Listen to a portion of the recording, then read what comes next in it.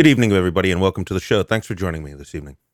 So tonight we are going to talk with my friend Dimitri from Smoke Free Radio about the meeting that he attended with several other e-liquid manufacturers at the FDA with the FDA director for tobacco something or others, Mitch Zeller.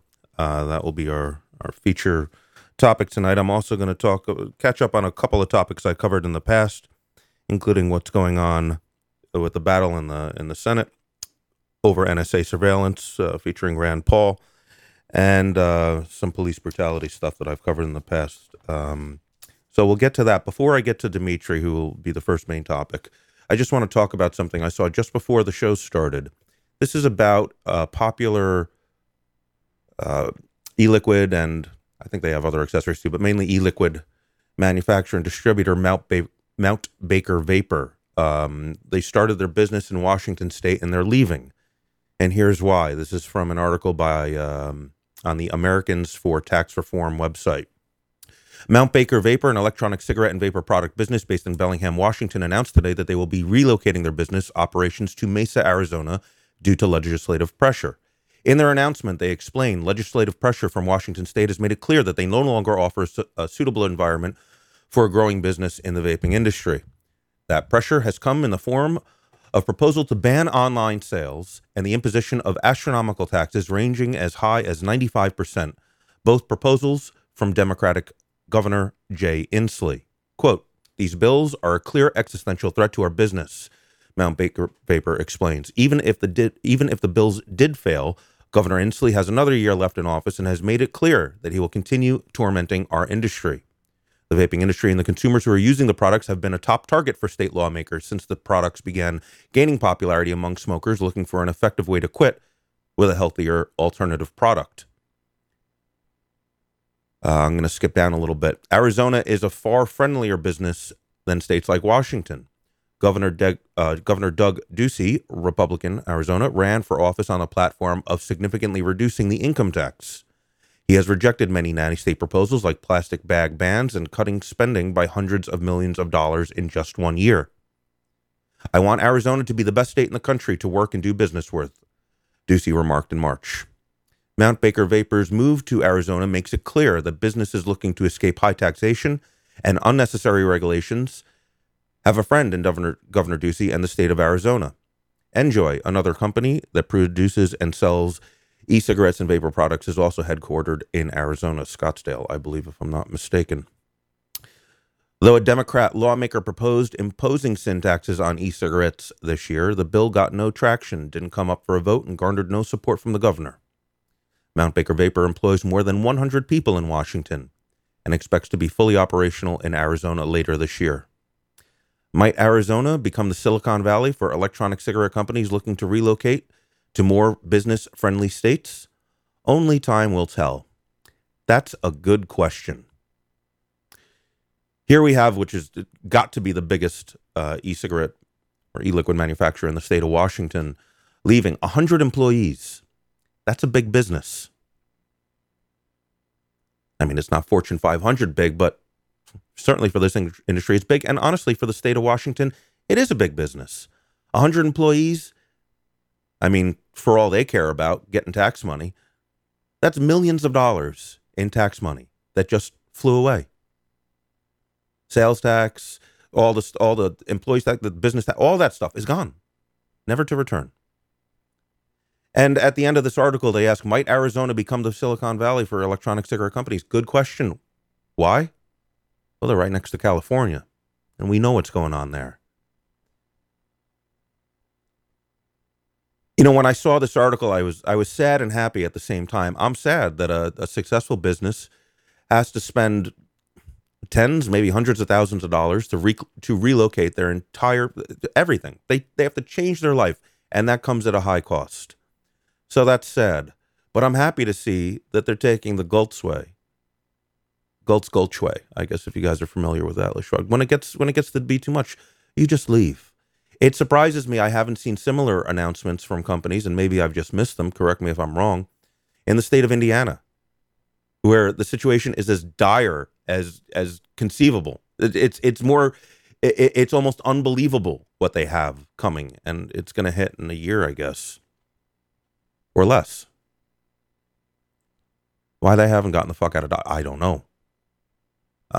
It's a hard choice, and it's an expensive choice, but it's something that probably resonates with these legislators more than anything. If you push us too far, we're just going to leave, and we're going to go somewhere else that's a lot more friendly, and then you get no money. You get nothing from us.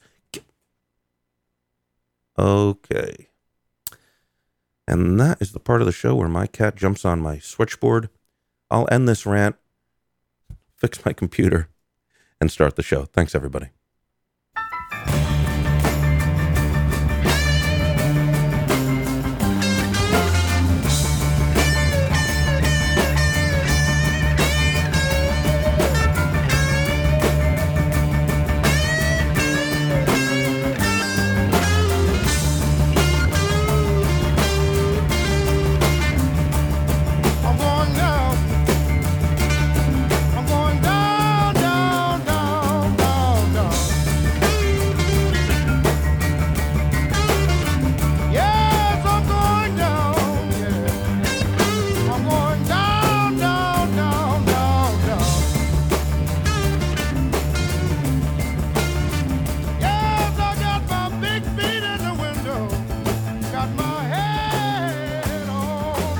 You know, I've been doing this show going on 5 years now.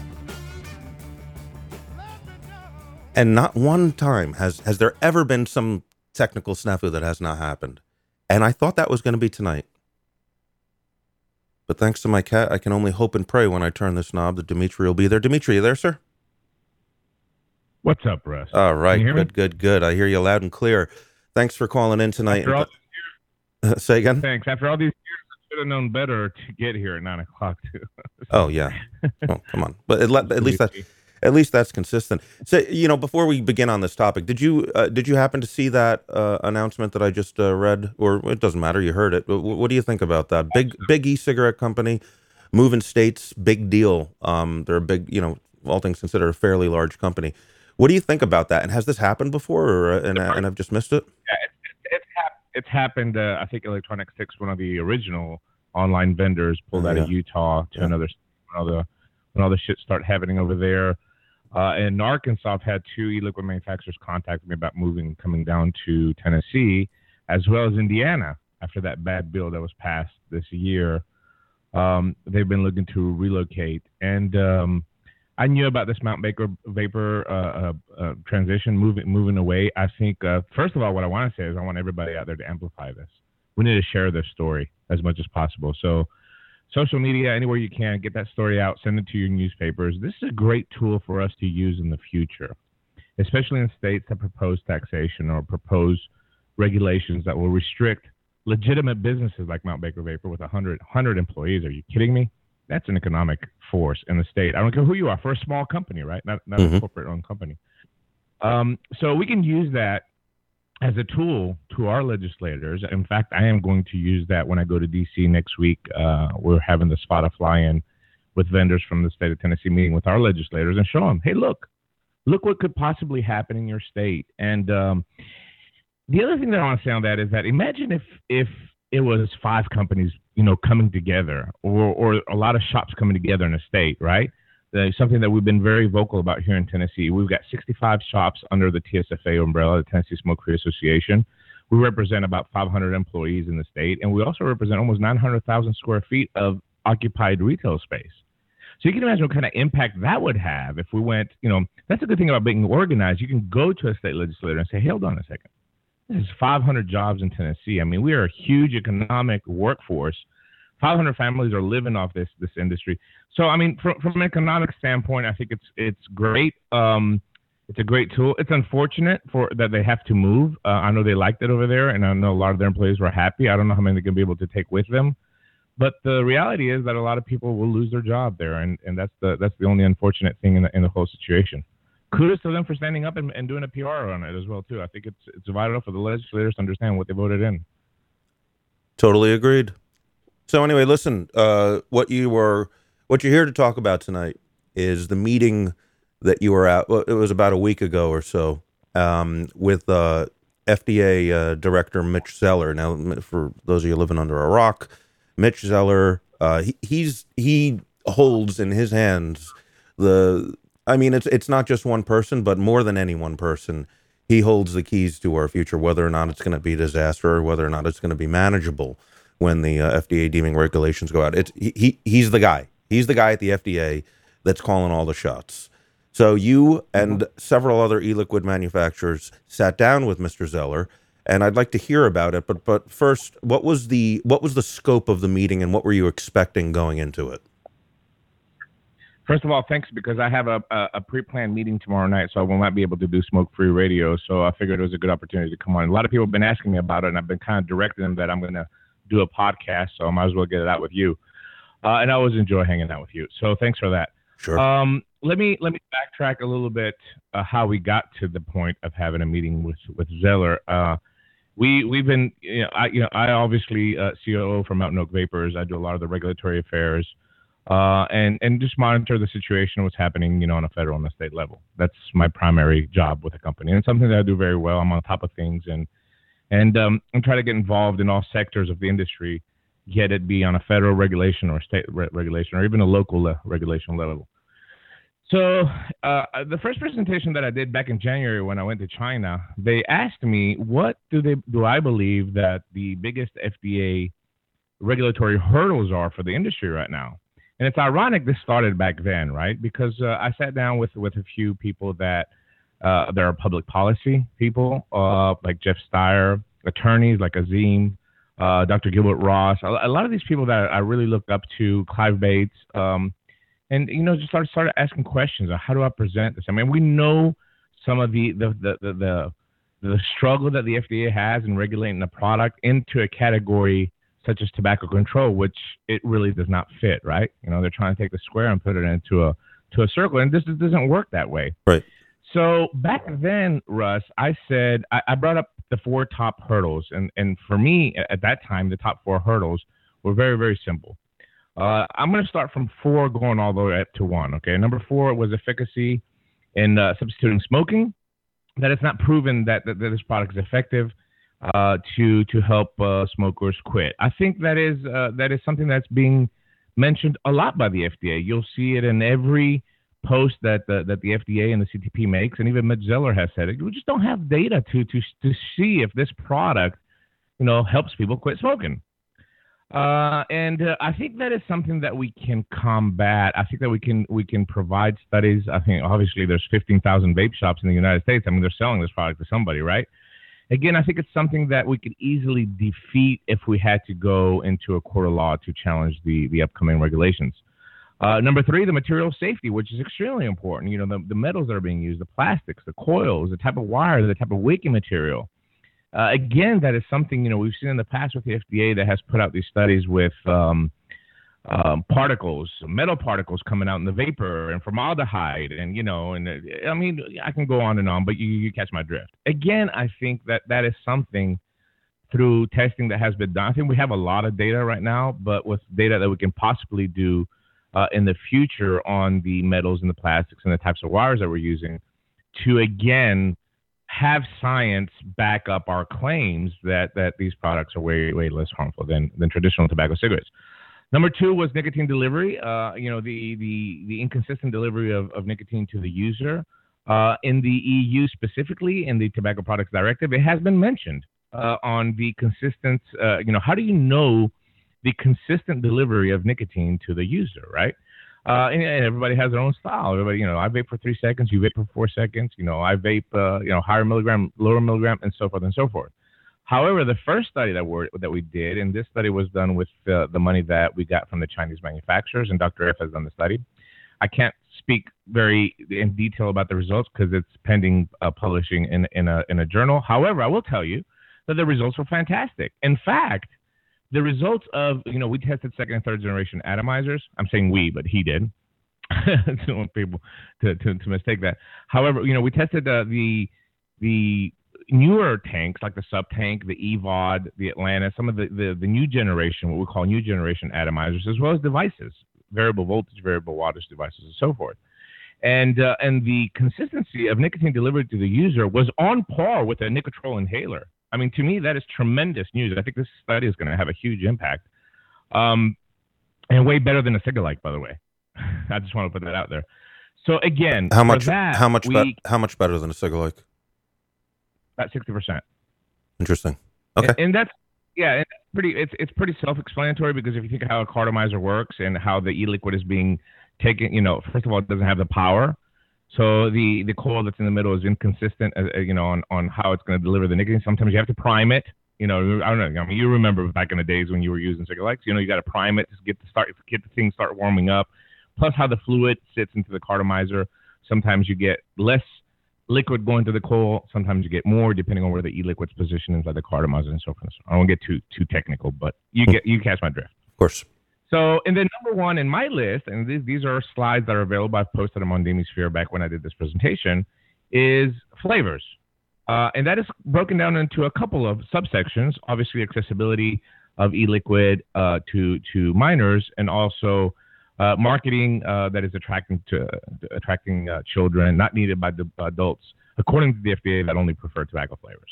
I think, to me, that is the number one issue that we have with the FDA. And I kind of got rewarded on that prediction, because leading up to this meeting, I think it was clear evident, especially after the last few pieces that we've seen coming out from Zeller. I can take you back to the New York Times interview that he did here about a couple weeks ago. I think it was May 26th, where he basically said that one of the impediments to the debate of electronic cigarettes is that e-cigarette opponents are focused on all flavors available in e-cigarettes, many of which would seem aimed directly at teenagers, as well as their marketing, which is often a throwback to the bad old days of big tobacco.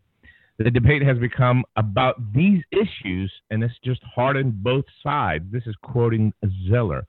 He believes strongly that kids should be discouraged from using electronic cigarettes. He's not a nicotine proponent. He's not an opponent either, right? I mean, he recognizes that smoke is the killer, and nicotine, if you put it in a patch, it becomes a pharmaceutical product that does not harm, right? He gets that. However, he is not a nicotine proponent. I truly believe that. And the gentleman that wrote the New York Times article certainly agree with me. You mean he's not specifically against nicotine. He's not opposed to nicotine. He's opposed to, how it gets into you. Nicotine going to adolescents, going to youth, going to kids. Right. When he was in Chicago, he spoke highly about that. I mean, his presentation in Chicago at the SPADA conference was telling on, when he's using claims like how it affects the adolescent brain and the development of the brain, and how we get the nicotine products to the kids. And so we begin this little conversation going on what can we do as an industry to show to the FDA that we are not marketing to kids. The problem that we have, Russ, is that you can't deny. Personally, I said this on Smoke Free last week. I don't believe that there's any vendor out there that specifically wants to sell these products to the kids. So I need to get that out of the way. I don't think anybody creates a product that says, I'm going to create a marketing campaign to target 15-year-olds. I just don't think that's happening. However, you can't deny that there's a lot of products out there on the market right now within the industry that give the perception that they're marketing to kids. Well, so, you know what, Dimitri, it also kind of begs the question, though, that we know what kind of marketing is successful to adults for adult products. And, I don't know if it's because of, some of it, certainly for tobacco, they're not allowed to use things like Joe Camel anymore by law, as far as I know. But to like liquor and other adult-oriented products, whatever they may be, you don't see the kind of advertising that you do see with e-liquid. I'm not saying, I agree with you. I don't think that they are trying to target 15-year-olds. I do think they're trying to target 18-year-olds, but even then, I don't understand why they make these choices of, little, cutesy little cartoon animals with balloons and candy canes and stuff like that. I don't see how that's attractive to adults, yet it's rampant. Why do you think they're doing this? I don't think it's good marketing. Uh, well, I mean, you're gonna have to ask them, I guess. I mean, I can't speak on why they're using that type of marketing and labeling. I mean, it's the hot thing. I don't know. Maybe the industry. I can. My personal opinion. I don't know why they're using those labels, but I think on a broader scope, Russ, I think the industry as a whole has shifted, trying to attract the smoker, and is competing for the existing vapor because vaping has become so big, which is a huge mistake in my opinion. Not only from a business plan, but in general, we started this as tobacco harm reduction, trying to reach smokers, right? So I think a lot of the companies, instead of trying to reach the smokers that are out there, kind of shifted their marketing campaigns to compete for the existing vapor market that's out there. That's just my personal opinion. I mean, I don't know. Do you agree? Well, yeah, I mean, and that I don't have a problem with. I don't see how that kind of advertising with little cartoon characters, things that it really does. I can't really blame at this point. It's so rampant and it's so extreme at this point what they're doing with these bottles and the marketing. I can't blame these anti-smoking groups for thinking that that we are going after children. I mean, if I was looking at these products for some other industry, without knowing anything else, I'd say, well, of course they're marketing to children. Look at these things. How can you argue with that? I think I'm going to get to that point later on, but I can use it now if you want to. Yeah. It's plain and simple, right? When a politician raises a bottle that has a cartoon character on it in a congressional hearing or in an open hearing where the TV is on C-SPAN and it's playing. It happened last year with Rockefeller when he did that hearing where he grilled Mitch Zeller and the Enjoy people and whoever else was there. I don't remember, the Altria guy, whatever. When this politician raises this bottle, society, and I'm talking about people that don't smoke and don't vape, okay? Public opinion is going to look at him. Is going to say, man, this guy is right. Why would you put Frankenberry on a nicotine product? It makes no sense at all. Obviously, this industry, and I'm talking about public opinion, and we're losing public opinion. I mean, you can tell that, but public opinion is gonna side with that politician that is bringing this question up, and that is extremely detrimental to the industry as well too, because that will discourage them to, number one, promote this to smokers if they have somebody in their family that's a smoker, and number two, it loses credibility for the industry. I totally agree with you. I don't know why it's happening, but apparently the checking on social media and Facebook posts and stuff that I've seen around, the number one answer I get is because we can. Because it's a free country. And apparently, a lot of manufacturers don't understand that this will be regulated under the CTP as a tobacco product. Now, do I agree with that? Absolutely not. I've been vocal about that for the last 4 years of advocating, but that is the reality. So, it's a really difficult proposition when you try to say, to regulate this industry. We've seen it in the past with other subjects that have come up, Russ. Yet it'd be a battery, yet it'd be diacetyl, yet it'd be whatever it's going to be. When you try to self-regulate, immediately the industry fires back and they say, well, we don't want this. We have the right. We have the freedom to do what we want to do with our labels. And, they're partially right. There's nothing out there right now to stop them. But that's coming, right? It's coming. And when it comes, it's going to come with a blanket because the FDA now, at this stage of the game, it's impossible for them to come out and say, okay, well, you're okay. Nope, your label's not okay. Your labels are not okay. There's over 6,000 juice makers in the United States, for crying out loud. It's impossible logistically for the FDA to control this at the scope that it is now. So they're going to come out with something that's just going to wipe everybody out, and that's my prediction. Yeah, I just to jump, I agree with you that I don't like the government telling you what you can and cannot do to market your product. I see it as a First Amendment issue, and I take that amendment very seriously. So in that respect, yeah, of course it's legal for now, and perhaps that is the route that they could take if they don't want those rights taken away. Some sort of a First Amendment lawsuit. I think you'd find a lot more federal judges sympathetic towards that than some of the other avenues that we have. But that being said, free speech is good that it exists, but that doesn't mean that you should be stupid with your speech. Just like the Westboro Baptist Church, I defend their right to do what they do and say what they say. That doesn't mean I like them. In fact, I don't. I think they're assholes. But that being said, putting this kind of stuff on a label, yeah, it might be your right to do it for now, but why not think about, like, first of all, for sure, think about it from a sales perspective and maybe try to find a better solution that doesn't market tickets, because it's all that anyone's looking at this point. Well, one of the strongest things, according to you in this meeting, that people are looking at, and it's just going to infringe on your rights later. You're making it harder for yourself, and it doesn't have to be hard. You don't have to do it this way. You could do it a better way and not impact your sales. So why bother? Why do it? It's stupid. Sure. It's the easiest thing for manufacturers, by the way, to adjust, right? You don't have to adjust the recipe. You don't have to adjust your manufacturing practices. All you got to do is just change your label. It's really not that difficult. But by the way, this meeting was solely on marketing to kids, by the way. This is the only thing that was discussed. I just want to put that out there. So, some manufacturers got together given that SPADA conference. It was great because there was a bunch of manufacturers there. So when the SPADA conference was over, we all got together. There was about 16, 17 manufacturers in a room at the hotel where the SPADA conference was going on.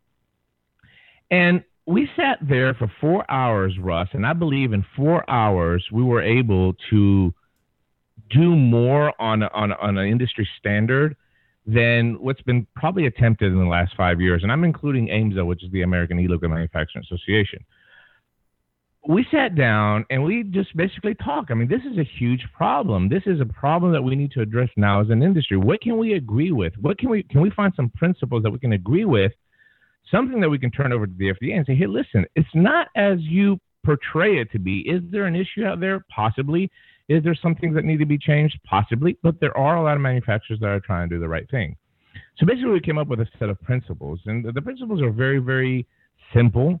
And it wasn't a group that was behind this. It wasn't like SPADA or AMSA or anybody. Nobody was behind it. It was just these manufacturers showed up in a room and said, let's put this out there. Let's see what happens. Let's see if we can get some support. And then make it open source for everybody to join up. So basically, the principles are very, very easy. We do not sell to persons under the age of 18. We agree that all bottled e-liquids should have child-resistant, tamper-evident packaging. We agree that we should do everything in our power to limit online access, which I think is a big problem as well too right now, Russ. I think there's better ways out there to control the product from to age verify online.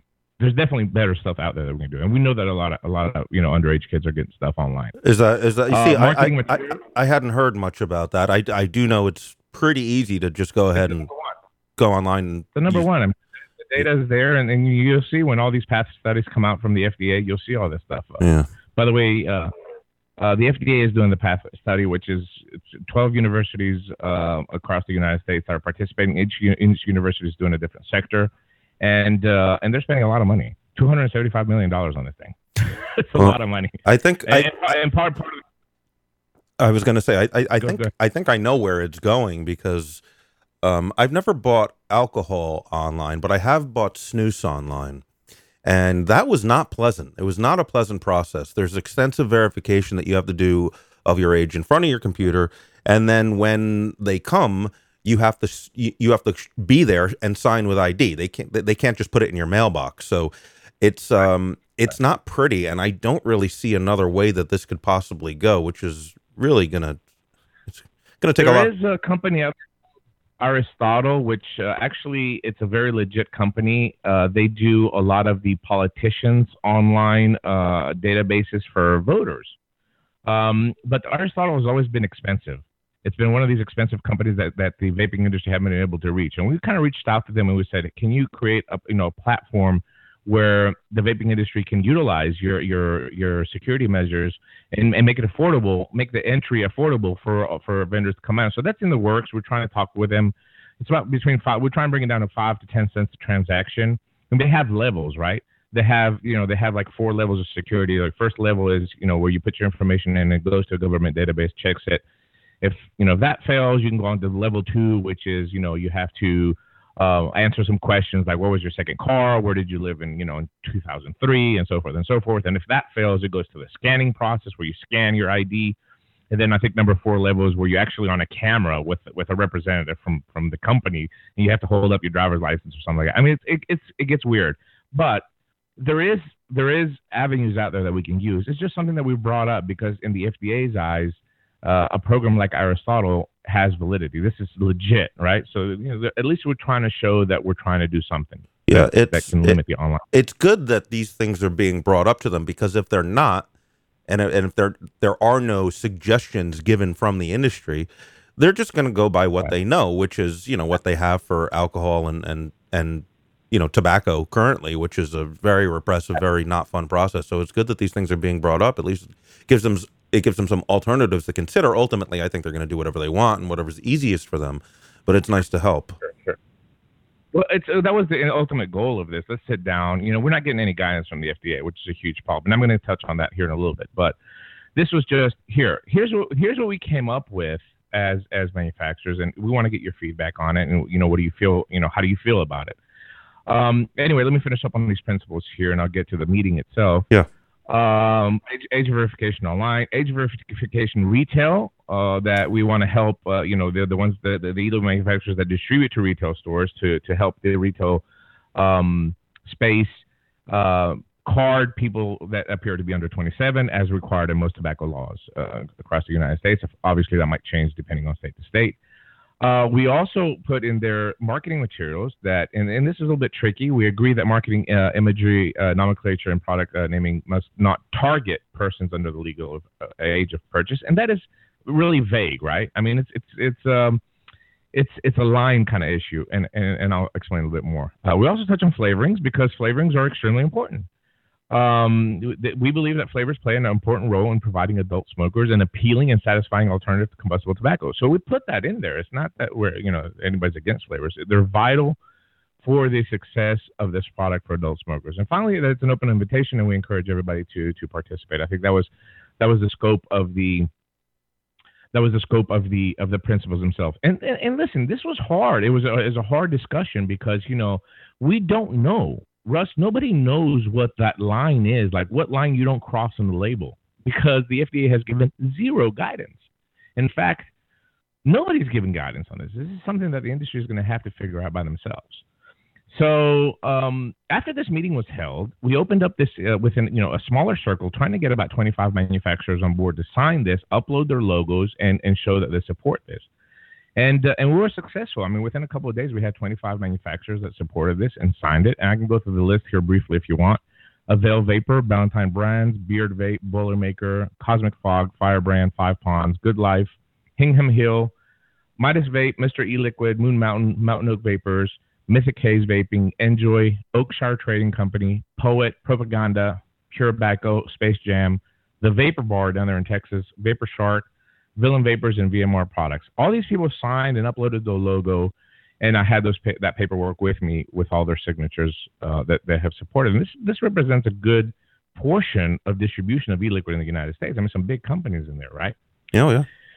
So we got this signed, we got the paper signed, and then we submitted a request to sit down with the FDA. This happened 3 weeks ago, by the way. And we specifically wanted to talk about on this, the marketing to kids issue. The FDA, this is unheard of. The FDA, not only did they accept it, but they rushed it. So we actually got in before the FDA workshop started, which was last Friday. I didn't go to Miami. I went to the FDA. And we were able, within 3 weeks, again, not being represented by any association, just a group of manufacturers. Obviously, we put the invitation out there, anybody that wanted to attend from that 25 group. And I think we ended up being 12 manufacturers. We had a couple of FDA attorneys with us as well that ended up going into this meeting in Washington with Mitch Zeller. So let me before you talk about what does that mean? Because what you're talking about is no formal association just reaching out to the FDA and saying, "Hey, we want to talk." Now, if they had told you, "Okay, we'll put you on," if they had told you, "Hey, we'll put you on the books in 2 months," that probably would have been a fairly acceptable or expected answer. Yet they rushed and put you on in a fortnight. Why did they do that? What's the significance of that? I think the significance of that is that they believe that we heard to what their concerns were, and this is what Mitch said at the meeting. He says it was commendable and surprising that you were able to get this done and listen to the concerns. the FDA is very, very tricky. They can't give a lot of information. You just have to listen to what they say, and try to decrypt it. And we've felt that the marketing to kids is something that keeps bringing up and up. I was at the TMA in Williamsburg, Virginia 2 weeks ago, and David Ashley, which is the scientific director for the CTP, said the same thing. I mean, everything that he talked about electronic cigarettes always related back to kids. And for the FDA, it's a net assessment. Net assessment is looking at one side. How can this product benefit public health? And on the other hand, we have youth initiation. So it's a scale, right? It's a scale. So to them, I mean, this sounds really grim, but to them, they would rather have smokers die than have kids start. Does that make sense? Sadly, yes. So they net assess the product, right? And if they see youth initiation, they don't really care. To them, it's all about limiting this product to the kids. So the significance of this is that they have to answer to stakeholders. Anybody that requests a meeting, they have to sit down to them. To me, the surprising part was that it was not only accepted, it was accepted, and we met with them before the FDA workshop. And we were attended by Mitch Zeller, David Ashley, which is a scientific director, and 7 people of their staff from various sectors of the CTP. So it kind of showed to me the other significance to me is kind of shows to me that this really is a problem. The marketing to kids is probably the number one problem with the FDA, as it was proven during our meeting with the stuff that was said. Mm-hmm. So they realize it's an issue. They realize that we're trying to do something about the issue, and I think that's why they accommodated to make it that fast, that we get there. Ladies and gentlemen, if you have questions or comments, please do call in. The number is right at the top of the chat, 347-308-8329. Be sure to push 1 once you hear the show audio. We have a caller in the 770 area code. Caller, you're on the air. Hey, guys, this is Noah with Vape Politics. Hey, Noah, how you doing? Good. This question is for the both of you, but coming from a consumer perspective, how do we approach shops who have not yet jumped in on this new idea, or e-liquid manufacturers who have not yet jumped in on this idea? Great question. Go ahead, Dimitri. Yeah, I mean, look, again, I think we have the problem, Noah, thanks for the question. And Russ, I think we have a problem that every time I've seen the reactions when I try to guide and give some information, we have this knee-jerk reaction, right? Because people feel like you're trying to regulate them. And this is not the case. I think to me, the answer is education. We need to educate them that there is a problem here. And once they realize that it's a problem, then they can make the educated decision if they want to contribute to the problem or if they want to help the problem. And we've done a poor job. And there's shop owners out there that don't know that this product will be regulated as tobacco. That is a reality. I mean, I'm sorry, that's the truth, right? So there's not enough education out there to the retailers and the distributors themselves. How many times have I heard, I'm friends with a lot of manufacturers, Russ. They come up to me and they say, how did I miss that? I got so busy, with work and these shows that are going on and all. They kind of miss the serious stuff that's going on in the back end. And I've attended every conference this year representing my company, and I've seen it firsthand. This is the problem. This is top priority for the FDA. It is the marketing to kids. And I said it by myself all the past 6 months. Now there were 16 manufacturers in that room with me that all saw the same thing. So this is not just me saying it. You can reach out to anybody that was in that room, and you can ask them, and they'll tell you exactly the same thing. So educate them, tell them that there's a problem, but don't say, to me, I think it's wrong when we go and say, take this out, take this out, take it. No, just say, this is the problem. You make the decision afterwards, what you want to carry or what you don't want to carry. But make that decision based on the facts and what we know is the issue right now. So education, Noah. Awesome. I'll put in my 2 cents for you, Noah, just as a consumer not involved in the industry. As a consumer, well, don't buy that stuff. So that's simple. But your question was more for the vape shops.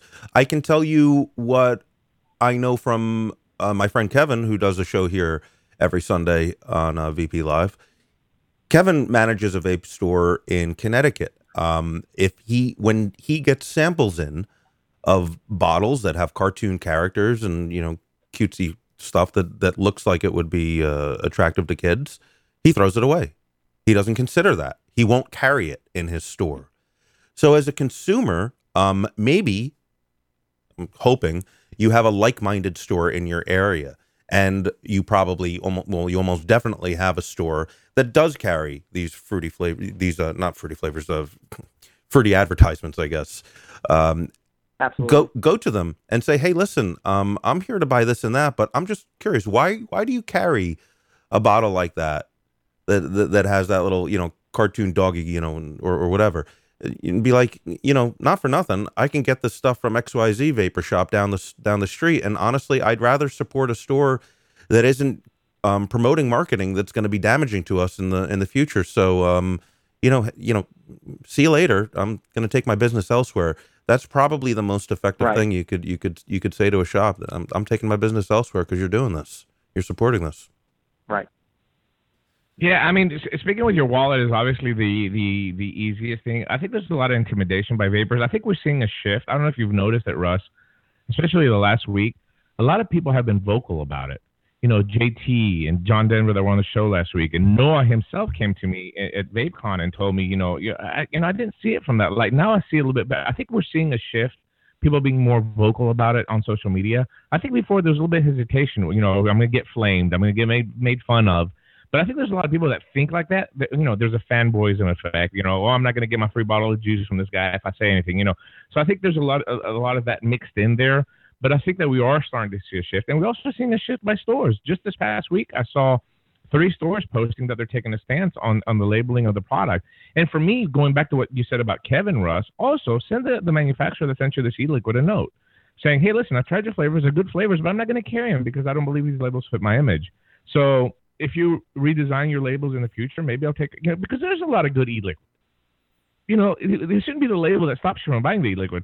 In fact, I made a suggestion in the Chattanooga this past week, and we had VapeCon. I was discussing it with a lot of manufacturers that were there.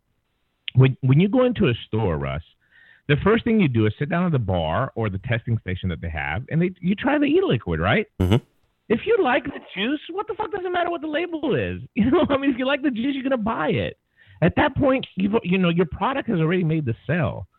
So, try that route before trying to sell a product simply because of the label. I think it helps a lot as well. I think so too. Noah, great questions, and thanks for the tweets tonight. Absolutely. I'm going to move on. I'm going to move on to a caller in the 570 area code. Area code 570. You are on the air. Hey, Russ, it's Chris. How you doing, sir? Hey, what's going on, Chris? Nothing. I just wanted to call, and I just can't offer enough praise for Dimitri and Jeremy and all the vendors that went to the FDA and had this meeting. I know it's some of these topics that this meeting raises are very controversial, and they're causing a little bit of dissension in the community. But Dimitri's leadership on this and that of others is just so vital right now. I mean, we really need to work to try and bring more legitimacy to our industry through getting rid of some of the labeling that's IP infringement, sexual content, things that can accuse us of attacking kids. And I think the important thing to realize in this is that no one in this industry is really trying to market to children, but in politics, reality and truth go out the window, and everything is centered around perception. If our enemies can create a perception in the general public and in certain legislators that we are trying to market to children, it's very, very bad for us. And we're in a delicate position right now. And without this work that Dimitri, Jeremy Dollar, Daniel Walsh, and all the other people that went to the meeting with the FDA went and did. I don't know what we do, where we're at, without that kind of thing. So. Chris, I appreciate that. Thank you very much. Thanks for the. I think you're right. You touched on a very good point, Chris, that I want to kind of expand a little bit. It is the perception here that is killing us, and it's also the position that the FDA is in. Specifically, Metzeler said, I want to get past this issue so I can look at the other issues with electronic cigarettes. It could potentially be beneficial to smokers. It could be a tobacco harm reduction tool. But we can't get past this subject of marketing to kids. That is extremely important coming from the head of director of the CTP. When he goes, and it's unfortunate that the industry is paying for this, Chris, but when he goes to the Hill and he talks to politicians, and a politician picks up a bottle and says, how do you, the CTP director of the FDA, allow this product with nicotine to be on the market and it has a cartoon label? How do you think he feels? I hate that we're being punished for his position, but we have to put ourselves in his shoe as well, too, right? In the agency's shoes. They have to get this right. They fucked up in the past, back in the 80s with the tobacco companies. They can't fuck up again. Their jobs are at stake here as well, too, right? So I think that the perception that Chris spoke of is when you pick up that bottle of juice and your first reaction is, when you make that face for us, like, I don't know, then quite possibly that label should not be on a nicotine product, period. So exactly.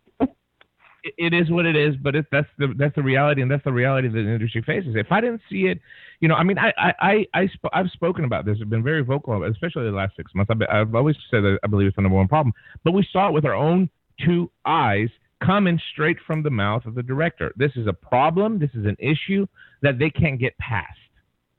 And how do they correct that issue? I don't know. I can't give you that answer, but I can tell you one thing: it's not going to be pretty. It's not going to be pretty for anybody. Yeah, well, I think I know where. Is they're going to be out of business. Yeah, I think I know where it's going because I'm getting an echo here. Hold on. Hey, Chris, hold on one sec. Hey, Chris. Make sure. Yeah. Check. Shit. Stand by. Wouldn't be click bang. No, it certainly wouldn't. Check. Okay. Dimitri, you don't happen to be on a speakerphone or anything like that, do you? No, I'm on my board. Oh, okay. All right. Well, anyway, I'll try. So I think I know where it's going, because we already know what they want. What they want, they've already tried and failed with tobacco in this country, although in other countries they've been successful. They want plain packaging. For example, in Australia, I believe they've instituted it at this point. When you go into like a CVS or a Duane Reade or anywhere to buy, cigarettes, you see behind the counter is the wall of tobacco. You see all the tobacco products. The e-cigs are lumped in with them now at this point, but you see them all. And obviously the familiar brand names, the Marlboro, Camel, and everything, and Cool, everything else. So you see all that stuff. When you walk into a CVS or their equivalent in Australia, you see nothing. All of the products are behind the counter. You can't see them. In addition, once you do get your product, it is in a plain package. There is no branding on it at all. It is literally, I think it's like a white box, really, with the government warnings on it and whatnot. There's very little to tell you even what you've bought. They've tried that in America and have failed on First Amendment grounds. But we know that's what they want. I think that's what we can expect them to try. Sure. Abstinence is the number one goal for them. I mean, they don't want you to try any nicotine product. We know that already. However, they also know that if we can get past the subject, given the relative appeal to the adult smoker is extremely important as well, too. Prime example is Nicorette. When Nicorette came out, it was in a pharmaceutical box. Nobody bought it. So what did they do? They created Fruit Shield and they created Wintergreen or whatever, and they made the box a little bit more appealing.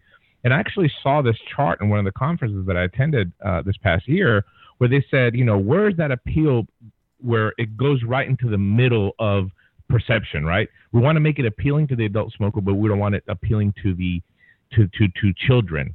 And, if I had that answer, I would definitely share it with everybody.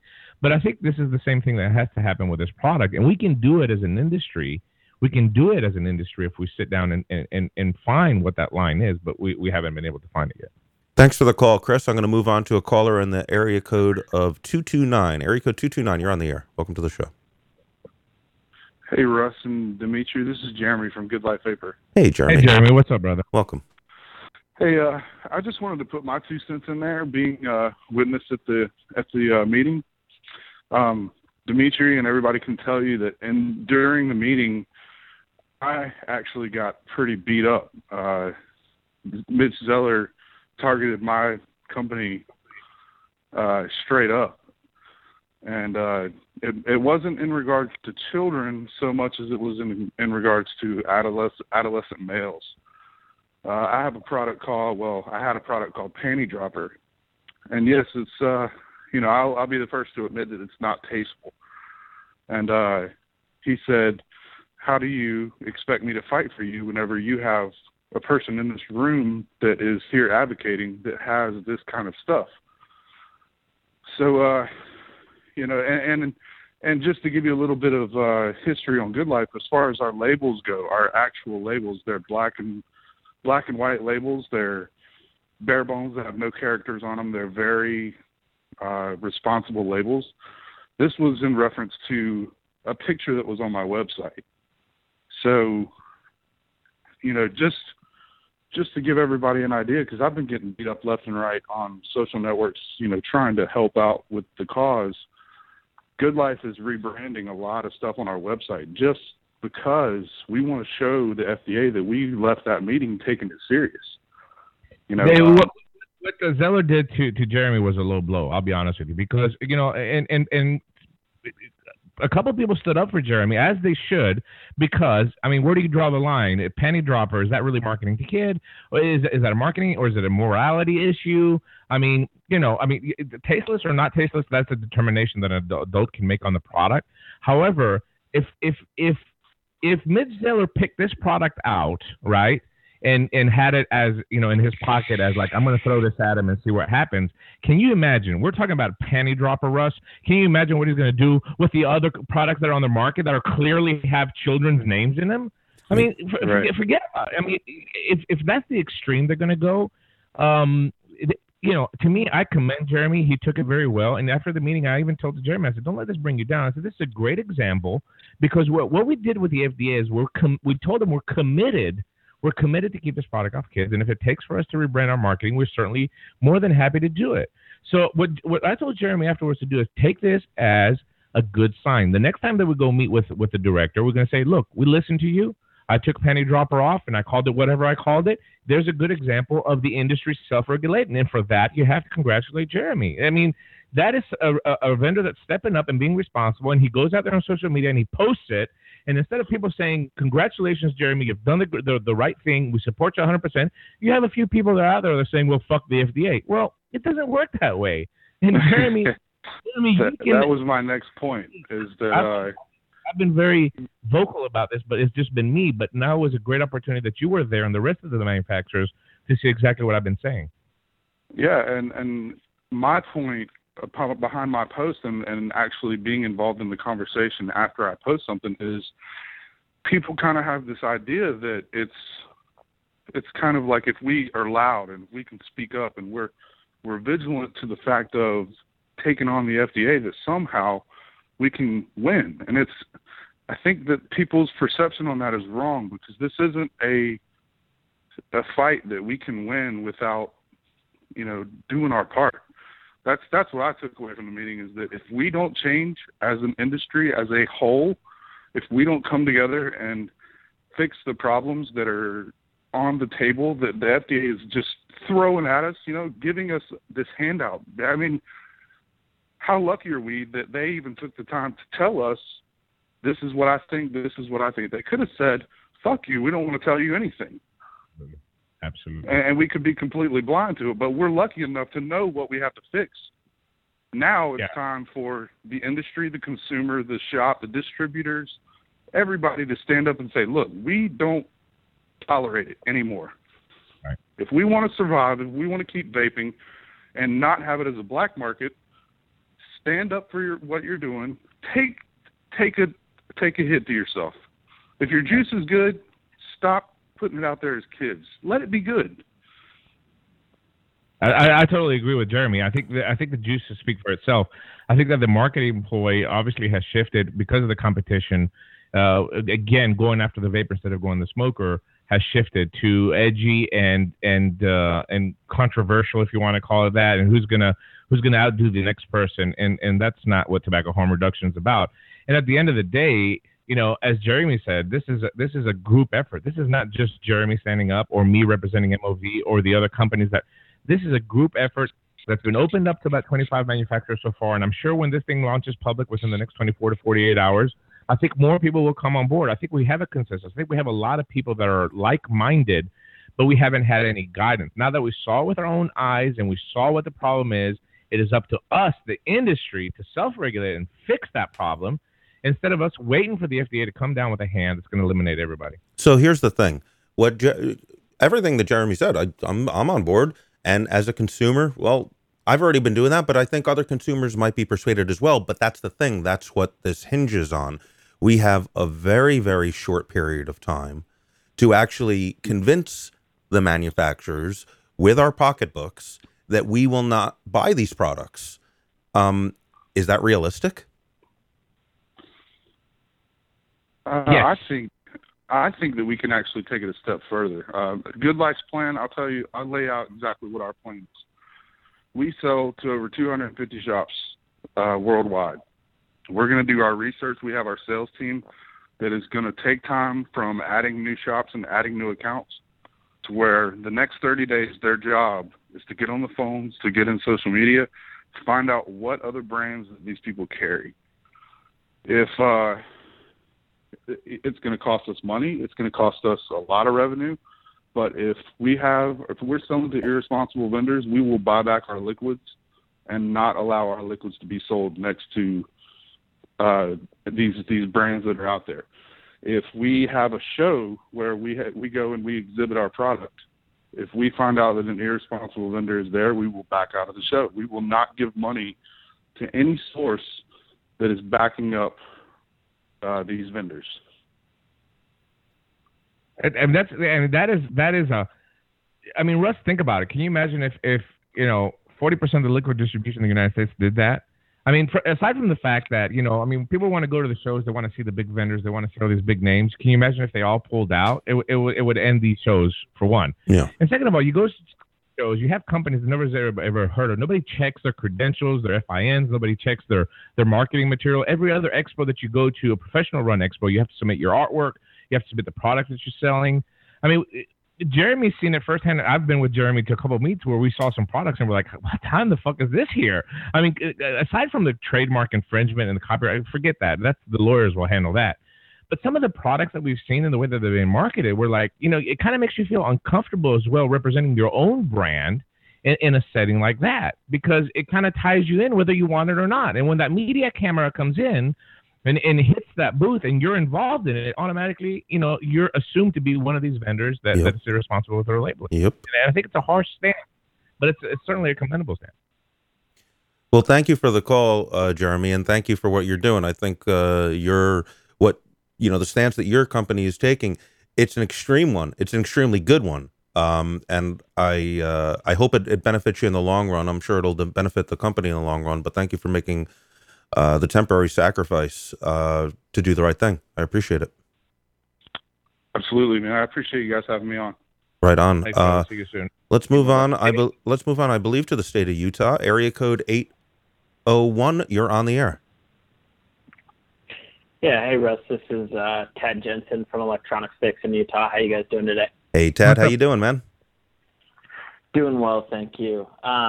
So just kind of on the topic here, we've actually got a juice manufacturer here in Utah by the name of Die Hard Vapes, and what he has done from virtually the very beginning, and I hope that there's some juice manufacturers out there that hear this and maybe it gives them kind of a better idea of where to take their labeling. But his labels are super basic. They have the ingredients and everything like that on them. And his names are actually initials. So he's got like FB, MN, and they all have a meaning behind them, which is kind of kind of known behind the scenes. But like there's no crazy coloring. There's no no pictures of any kind for that matter. And I've actually kind of started to see more and more juice manufacturers, I get dozens of samples every single week, kind of go that route. But then, you've got the manufacturers that, they're the exact opposite.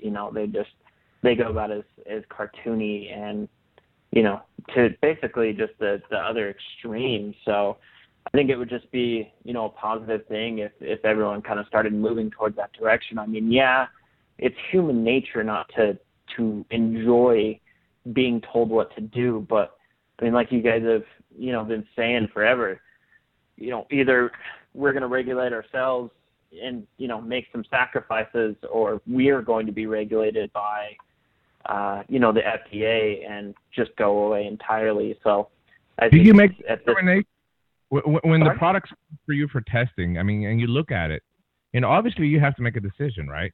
Because you do have a business on, you have to get product into your stores, but you have to make a decision right there. Is this a brand that I can put on my shelf and feel comfortable about it? And I think if more people spent that time of choosing the product on that kind of a basis instead of what they saw on Instagram or the hype that's around a label or the handshakes that are happening on Instagram, I think we could see a shift easily. It's all about the start to finish, in my opinion. Not only the e-liquid manufacturer, the marketing that goes with it, ultimately the vape shop owner or somebody like you that handles multiple stores to bring a product in, and lastly, your employees, because you have to train them as well, right? You have to train your employees to be able to relay the information to the consumer, and then ultimately to the consumer. So it's a 5-step process that we're talking about here. It's not just you, but it all starts with people like you that are going to look at the product and you're going to make the determination and say, hey, listen, this is not a product that I feel comfortable with carrying in my store. And once again, congratulations if you're doing that. Thanks much for the call, sir. Much appreciated. We're going to move on to a call in the 863 area code. 863. You're on the air. Hey, Russ and Dimitri, it's JT. Hey, JT, what's going on, man? Not much, man. I'm still recovering. I kind of lost my voice this past weekend, so bear with me. Just like always, both of you guys know I pay close attention to what y'all do, and I appreciate it. You guys with larger audiences not shying away from this. Dimitri, we talked the other week, and Russ, I've sent you a message, almost once a week. Thank you for addressing this and giving people like Jeremy and the entire community more voices with the same message. I think it's hammering home and we're gaining momentum. I think you're right, JT. I have seen a shift. I really have. But again, it's very hard for one person to stand up and say something. It's a team effort because you don't want to be that guy, right? And unfortunately, in my past, I've been that guy, and Russ obviously has been that guy where he stands up and he says something that's not popular with the community. But it does. This industry was built through us. This industry was built through the online community, through YouTube, through podcasts. And this is the best medium to reach out and say, hey, listen, this is a problem. Whether you want it, whether you accept it or not, whether you believe it's anti-freedom or not, is irrelevant at this point. We know, Jeremy just said it, I know, I was there, and the other manufacturers and the attorneys that were in the room know that right now, according to the Food and Drug Administration, the number one problem in regulating electronic cigarettes is marketing to kids. Period. Right. So this is an issue. So what are we going to do as an industry? Instead of raising little thumbs and say, fuck them, what are we going to do as an industry to try to correct this so then we can go back to the FDA and say, hey, look, don't put restrictive regulations on it. We can do this ourselves. We can regulate the industry ourselves.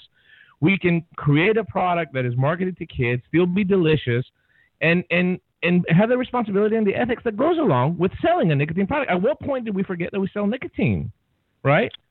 Right. It really is. Even since the show, your show the other night, Dimitri, I've had at least 3 juice manufacturers, starting small here in Florida, reach out to me, and they were extremely excited to tell me that they had new labels being printed up today.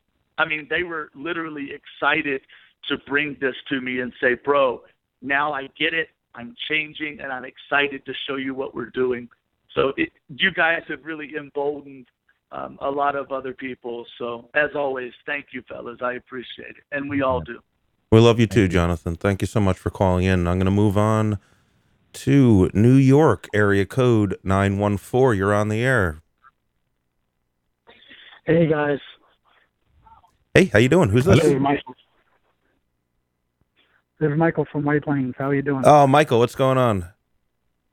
Not much. I just want to just say that I applaud you guys for actually taking that extra step. And Demetrius, you're amazing.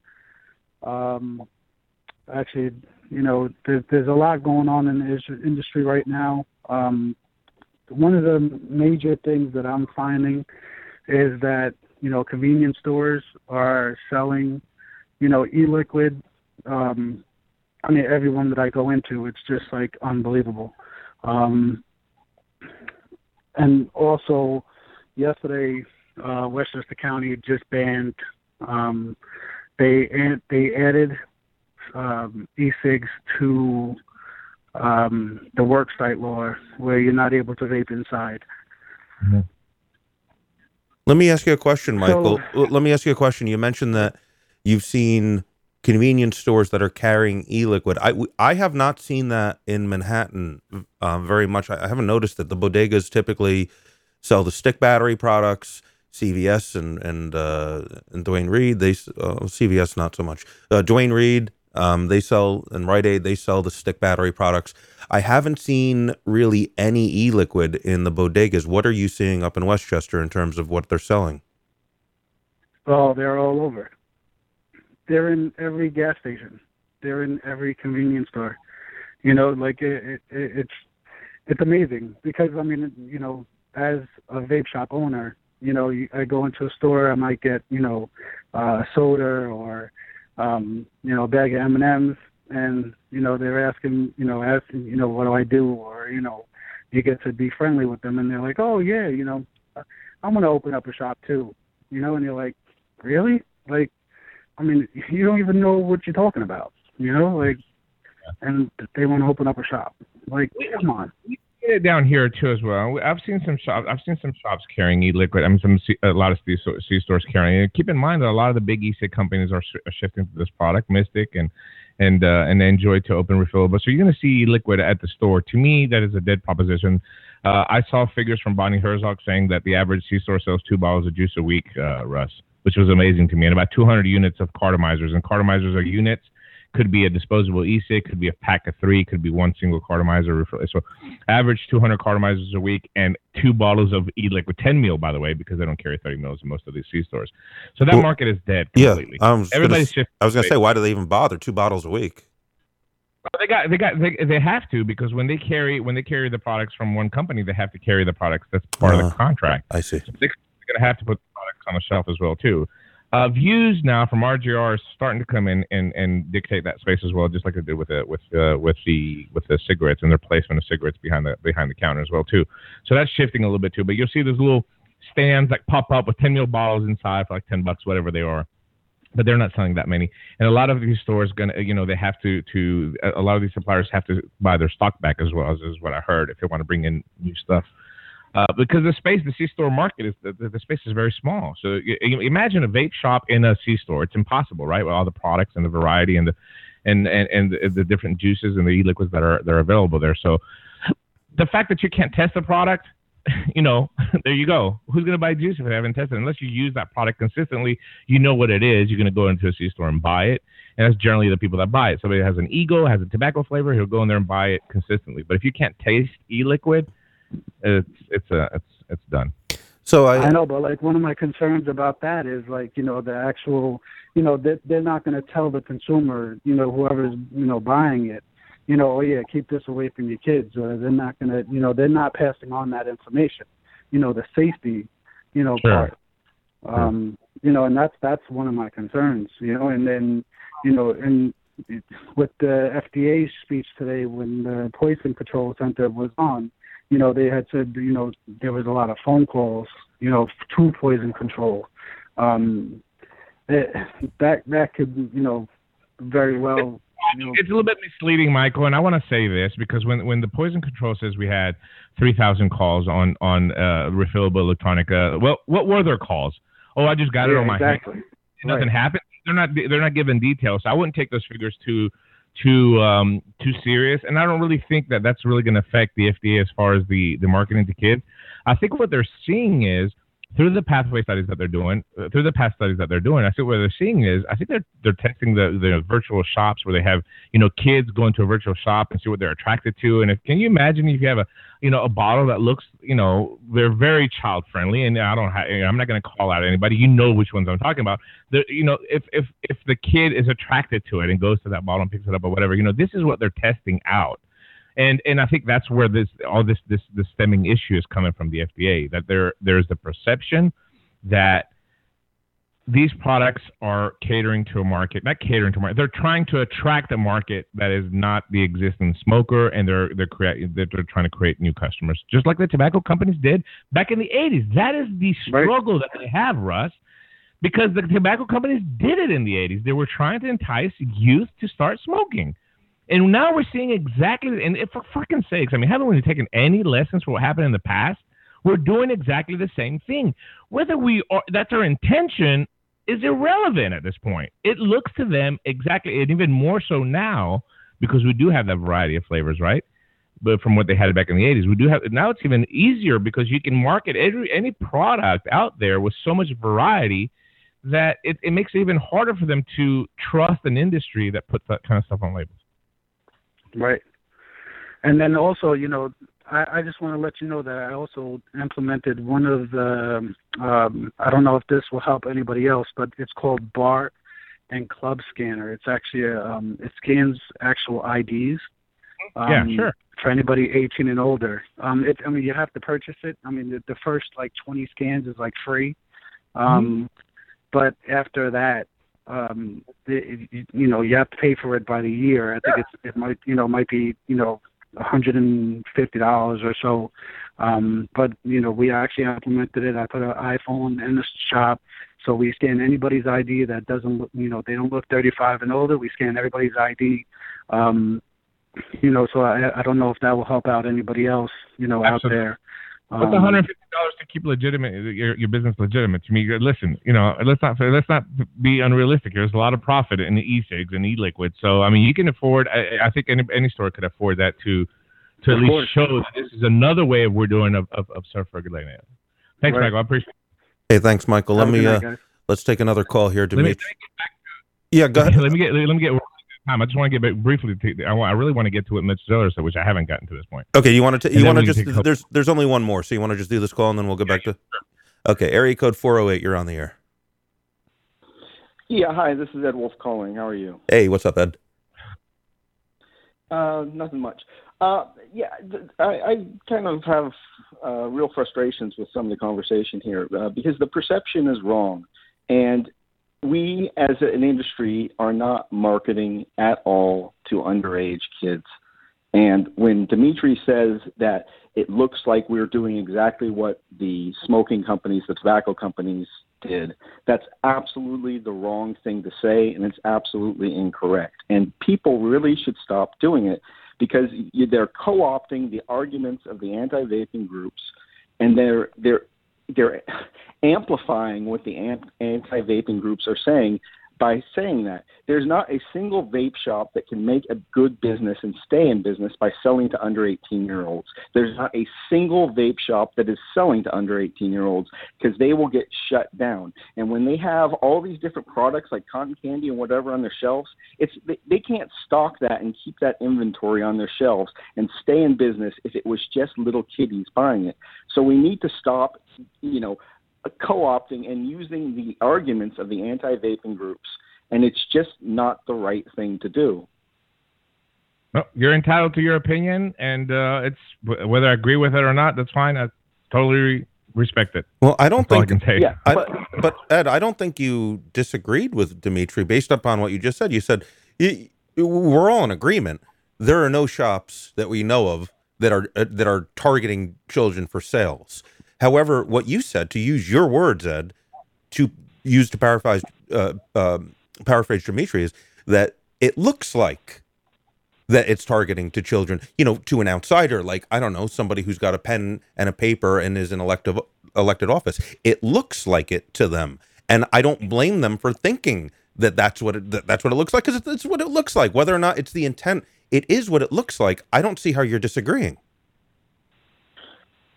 Because it's not the truth. And it shouldn't be what it looks like, because it's a crafted argument by the anti-vaping groups. What they do is they'll go to a 7-Eleven and take pictures of prepackaged disposables that are near the candy, and they'll say, look what they're doing. Those cigarettes are being marketed to kids. They can craft and manipulate the images and say what they want to say. And when vapors are now saying, just like Dimitri did, that it looks like we're doing it and we're doing it, and there's been enough times where he says, "Don't tell me we're not doing it," because we are. Because you need to stop doing that, because you're using the arguments and you're giving them ammunition. And today, or actually yesterday, at the FDA meeting, what UCSF brought out as marketing to kids had nothing to do with e-liquid. They brought out Hello Kitty drip tips, and they said those drip tips are marketing to kids. So if you keep on using their arguments, you'll lose, because you can't go over to their argument. The fact of the fucking matter is that the vape industry does not market to kids, and you need to stop saying it. But we all agree. Well, that's your opinion. It's not my opinion. It's the fucking truth. That makes no sense at all, what you're saying. Honestly, it's the truth, Dimitri.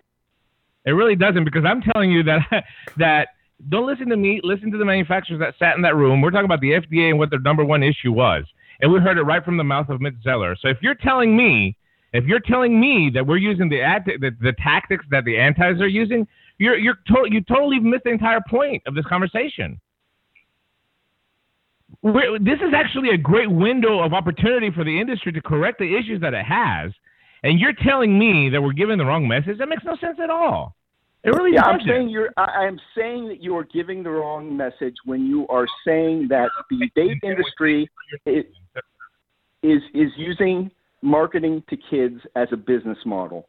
And you just said that we look like and we're doing what the tobacco industry did in the 50s and 60s and whatever not. You don't see it out there on the market right now, Ed. You haven't been paying attention to the last products that come on the market the last 6 months. Let me. So how are you going to fix the Hello Kitty? How are you going to fix the Hello Kitty drip tips? How are you going to fix any of them? Stop selling them, for crying out loud. It's not that difficult. Yeah. Let me ask you a question, Ed. Have you ever watched like Vapors TV or anything like that? There is a large group of people, the young millennials, that go and are interested in this type of marketing. Just because a kid is interested in something that adults do does not mean that the people selling the product are marketing to kids. Are you going to say that Anheuser-Busch, when they do their Super Bowl commercials with Clydesdale horses and puppies, are marketing beer to kids? The alcohol argument is moot, Edward. Come on, I thought you were better than that. Really. Ed, the alcohol is completely irrelevant with our conversation. Ed, let me ask you a question, Ed. So here's my stance is that I think that I wish we didn't have this mountain of legislation that was about to hit. I really wish we didn't, because to me, I do think that people should have their First Amendment right to advertise their product however they want. Unfortunately, the world we're living in, we do have this coming, and now we know, unless you think Dimitri's a complete liar at what happened at that meeting and the other 20 whatever manufacturers that were there, it is their number one issue. They're going to come down on this hard. So my solution as a consumer, I'm not going to buy the stuff, and I'm going to tell other people, don't buy it, because it's going to hurt us in the long run. What's wrong with that argument? What's wrong with that? What's wrong with that way that I choose to conduct my purchases? There's nothing wrong with the way that you are going to do your purchases. That's absolutely fine. But you can't try and assume that the entire industry is going to toe in line, because if you go to the city council, they'll pull out a bottle from somebody, and they'll say, look at this bottle. That means they're marketing to kids. And if you as an industry are saying, well, those things are marketing to kids clearly, then it becomes a problem. You have to deal with the facts, and ignorance of the facts doesn't make it any better, because in our industry, the vapor industry does not sell to kids. We don't do it. There's always going to be a market that's going to create those products. That's not the point what we're trying to do. We're trying to tell the FDA to not put restrictive rules on this product, to allow those responsible manufacturers that want to sell their product legitimately in this market and not turn it over to big tobacco. It's very, very simple. Yes, there will be a black market. Will it be the guy making juice that's going to put that label on there? Absolutely. There's always going to be that. But if that's what messages go by, we sat in that room and Mitch Zeller specifically said that the number one issue is marketing to kids, right? So what are we going to do to fix it? That is my question. What are you going to do to fix it? Instead, all you're doing is you're saying that we're putting out the wrong message, a message that has been carried very strong, not by me, because I think this is personal with me, but this message has been carried on by a lot of people. So obviously the problem is there. Whether you want to accept it or not, whether you want to admit it or not, that's fine. You have your right. You have your opinion. But if you're going to put your opinion, you need to put the facts behind it as well, too. And you're not doing that. Yeah. The Family Control and Prevention Act for the Tobacco Control Act is aimed at marketing, and it's aimed at marketing to kids. They are going to regulate it. That is the basis of how the law was adopted. Yes, absolutely, underage tobacco use is the mandate of the law. But you can't just co-opt the arguments and say that we're doing this because it'll never stop. You can't. And the regulation is coming from them. There's a whole bunch of different things. It's not just going to be about marketing to kids. And then where do you go next? Like VaporCon Chattanooga had a stripper contest. Now, is that something that should be stopped? It was horrible. But it was horrible. It was horrible. But that's not the issue here. We're not talking about adultery. We're talking about child-friendly labels and marketing to kids. And even though you heard Jeremy Dollar even say it earlier, his juice was called Panty Dropper. What does that have to do with kids? And it got called out by Mitch Zeller. What are you talking? I mean, you're making no sense at all. I believe that the products should be labeled well. They should be done correctly, and they should have Prop 65 warnings. They should have all that stuff. They should have websites on them. Ingredient listing. All that stuff should happen. But when anybody, and don't make it about just yourself, Dimitri, when anybody is saying that we're marketing to kids, it's just a big problem because the anti-vaping groups will take it and run with it, and we will never be self-regulated. The regulation is going to come from the FDA. That's what the whole deeming regulation is about. It's coming. You're not going to just be able to say, oh, look, we changed our labels. We're not doing it anymore. FDA, go away. The FDA is here. Thank you for your call, Ed. I disagree, but value your opinion. So thank you for calling in, sir. Nothing new there. All right. So anyway, to get back to and just before you do, I'm not gonna. There are other callers. Please hang on. I want to allow Dimitri to get back on track here. So go ahead, please.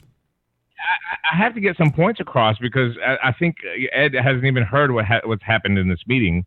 The principles were made into an introduction. But by the way, I have to admit it was pretty intimidating sitting across from Ms. Zeller, Russ. It was, but I'm very well versed and I can speak good in public in a public setting. But we were sitting in that room waiting for them to come in, and it was pretty intimidating. However, I think everybody did very well that spoke, and everybody had a little piece to say. We try to do this in effort, and we try to take pieces on what fits every company that was there. So we had a little introduction. We said who we are, how we came about to create these principles and submit them to the FDA as more of a commitment, right? This is not, there's no policy, there's no policing of this, there's no organization, nobody behind it. It's basically a commitment that these manufacturers signed, and more, that list is going to grow exponentially, I think, when it's released publicly, that are willing to, have products on the market that want reasonable and fair regulations to keep the product on the market. And go back to what Ed said, we want to let the FDA know that these are small businesses, which was part of the intro and the closing statements. These are small businesses that want to remain in business, and we don't want the FDA, simply because of this marketing to issue perception that they have, to put a blanket over the entire industry and shut it down and hand it over to big tobacco. All right. Mm-hmm. So we went through this entire principle presentation. Took about 35 minutes. And, Aaron Peterson was there from Space Jam. To me, he was the perfect candidate. And when he spoke, he said, when I started my company, I was 19 years old. Aaron was 19 years old when he started this empire that he has, right, with Space Jam e-liquid. And he said publicly right there in the FDA, he says, as we grew as a company, we realized that the logo that we were using before was child-friendly with a little spaceman on it. And we changed our image and we changed our logo, and he's still selling e-liquid, by the way. I mean, it hasn't really affected his sales, right? Mm-hmm. So he was the prime candidate to say that. And Jeremy and Doug Hughes from Boilermaker, spoke on the retail aspect and how they try to control the product, by carding and restricting the youth access. I spoke specifically on, how this group kind of came together out of grassroots effort. It wasn't really anything that was tied behind an organization. And Daniel Walsh spoke. He spoke very eloquently. He got across the flavoring, as did Five Ponds. The Five Ponds were there. I mean, if you want to talk about an adult label, something that I believe is clearly a definition of an adult label, Five Ponds spoke on how they started the company and who they're always trying to attract with their flavors and their labeling as well too. But he also spoke on how important it is for flavors to be around for adults to make the transition from combustible tobacco. So after the entire presentation, we tried to engage with Mitch Zeller and staff. We sat there for another hour taking questions. Our meeting was supposed to be they granted us an hour. So the meeting actually went for an hour and 45 minutes, hour and 40 minutes, I should say. So that's encouraging, because after our presentation, they kept us for an hour, and we kind of had this back and forth. And Mitch Zeller specifically said that the agency is dealing with, this product that is an innovative technology. It's a disruptive product that's come along that has the potential to have benefits of public health. However, they're struggling with getting past this entire issue. I asked them specifically, Russ, and here's the one key point that I want to get across. I asked them specifically. I said, there are manufacturers that want to do the responsible thing, that want to have but we need guidance. We need guidance from the FDA. Where do we draw that line? Where's that line where you look at a product and you say, this is marketing to children and this is marketing to adults, right? Because there is no definition of this. There is nothing that you can open up a book and says, well, if you're going to put, this parrot on your bottle, it's going to be, there is nothing out there. And obviously the FDA can't tell you, because they'll be revealing the deeming regulations. So by law, they can't. But Mitch Zeller said specifically, and I am going to word by word tell you what he said. I can't tell you where this line is, but it has to be a thick line. That's exactly what he said, Russ. Ask Jeremy and everybody that was there. It has to be a thick line. Now, we had two attorneys inside that obviously take some of this information that the FDA gives back, and they try to decrypt it, because some of the information, the questioning that they do, you can take it back and try to analyze it and see what exactly they mean. So what we have to determine as an industry is we have to determine what that thick line is. And what side of that line do we want to have our products there? Is it going to be everybody coming on board on this? No. Is it going to be everybody agreeing with this? Absolutely not. You're always going to have people that just don't agree with that principle, and that's fine. And that's why this is an open source project. But we know directly from the horse's mouth, all pun intended, right from the FDA, that that's what we have to do. David Ashley, the scientific director, spoke as well too, because we try to determine the flavors and the marketing and the labeling, and he said that it's a combination of three things. It's the marketing, the labeling, and the flavors. Now, what this tells me is that flavors is not their number one priority, Russ. Just because of the way that he said it, right? He put flavors last. Mm-hmm.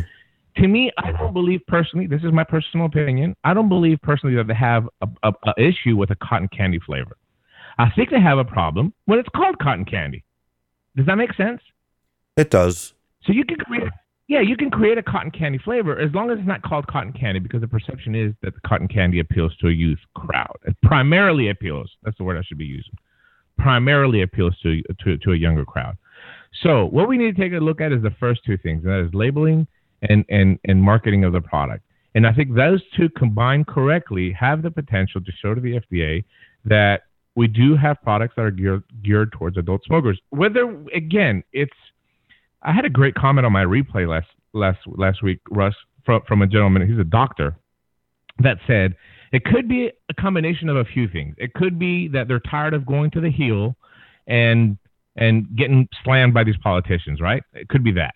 It could be that there's a generation gap. These are people that are trying to regulate us that are 60, 70 years old. There's a generation gap. They just can't relate to why you would put, a child-friendly image on a nicotine bottle, right? Does that make sense? I mean, I think that's a good analogy. That was a great comment, that there is a generation gap between the 23-year-old smoker today and the 60-year-old person that went through the tobacco control era and seeing now the products that are being on the market as well, too. So, I mean, we have a lot of stuff that is against us here that we could quite possibly easily, because it's an easy fix, as an industry stand up, and as vapors and as vendors and as distributors stand up and say, well, we're going to take care of this problem by ourselves. We certainly can do it, but we have to commit to it, and we have to have that. You don't have to be perfect today.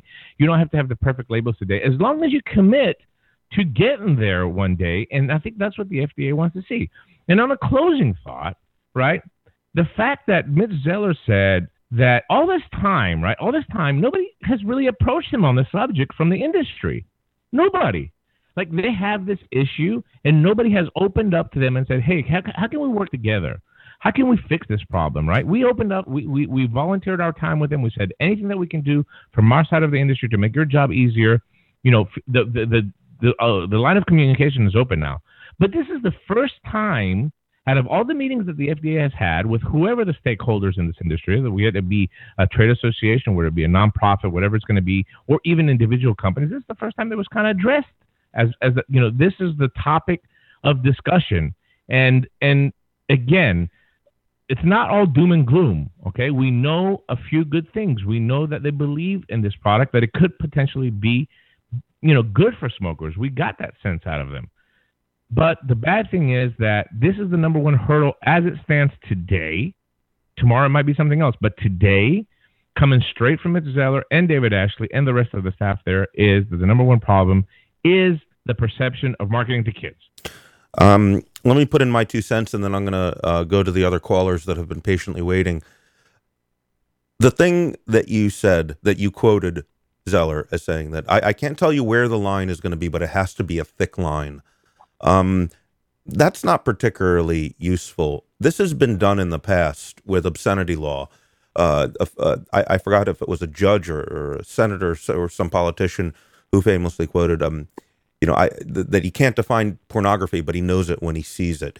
You know, the thing is, strange thing is that with pornography, it's actually a lot easier to draw the line. Without getting too graphic, you can probably imagine what they came to as regulations. It's a lot harder with e-liquid bottles and e-liquid manufacturing marketing, because you can still do things like have a hand-drawn logo. There's nothing wrong with something that's drawn by hand as opposed to just text and solid colors. You can do that, but at the end of the day, you're still ending up with something that's drawn by hand that maybe looks like a cartoon, but it clearly isn't, and it clearly isn't marketed to children. So how do you draw that line? You have 2 things here. They're hand-drawn images. One is, I don't know, it doesn't matter, and that's it's impossible. It's really, what he's asking for really is impossible, and maybe what we're asking for, you can use the common sense, I know it when I see it approach, and I certainly know a bottle that can look attractive to a child and a bottle that doesn't, but how do you define that? How do you codify that? I don't know if it's possible. You're absolutely right. It's something that I struggle with every day, and I certainly, all the manufacturers that I've talked to have the same struggle. But, you know, when we had the initial discussion in Chicago, Russ, we talked about this line, right? Where do we find that line?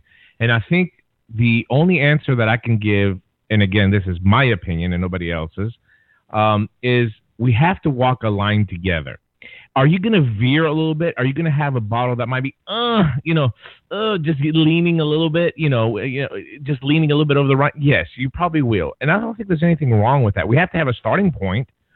But then you have the ones that are to the extreme, Russ. And you can't deny that there's a lot of extreme labeling out there on the market. So yes, let's find a common ground where at least we can agree that this is a line, and you can go to the left or to the right just a little bit, off step a little bit, but we have to have a starting point. We don't even have a starting point. All we're saying, Russ, is don't regulate us.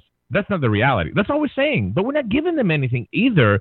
We don't have anything to say, hey, listen, no, we're taking steps. And if those steps are not sufficient enough, then the FDA is going to say, well, this is a good starting point, but you really need to go here, right? Or you need to add this or add that, right? And if we don't have anything to give them, and we're going based on what they're going to regulate this product, we're done. I'm going to go back to the phones. We have a call from the 817 area code. 817, you're on the air. Hey, Russ, Demetrius, this is Steve Belcher in Mid-Cities Vapor in Fort Worth, Texas. How are you guys? Doing very well.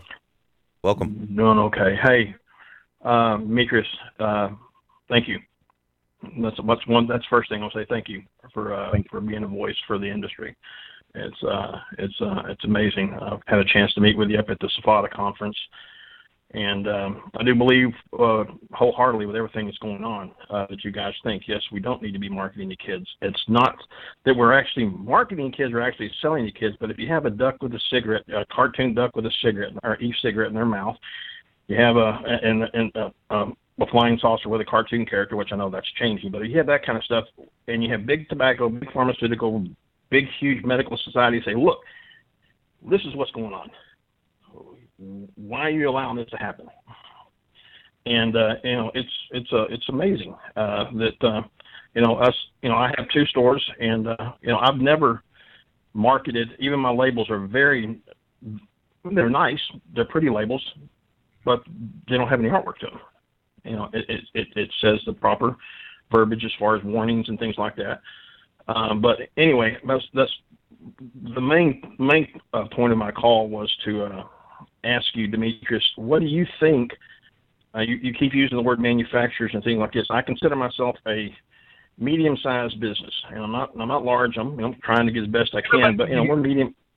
Steve, everybody's a medium-sized business, and nobody's big. Trust me, we might think some companies are big. We're not big compared to what we're up against. We're all very, very small. Well, yeah, we're all very, very, very small. But let me ask you this: being at the FDA platform, you being around ground zero with all the conversations and things with the FDA. I'm an active member of most of the advocacy groups from Vaping Malicious Supply as far as a industry advocate.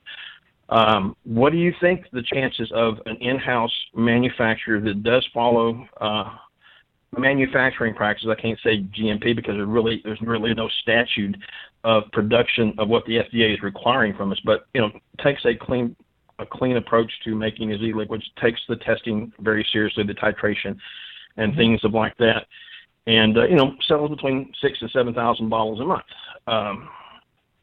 How will that kind of industry survive? Will that kind of business survive? Are we going to have to be only the strong going to survive in this business as well? I guess that's the word I'm trying to say. Yeah, that's a great question. I wish I could answer. I mean, I can answer it partially. I think that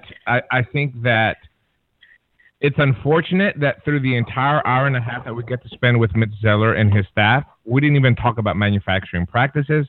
We didn't even talk about the purity of the product. We didn't even talk about people mixing behind their counters. We couldn't even get to that. 90 seconds.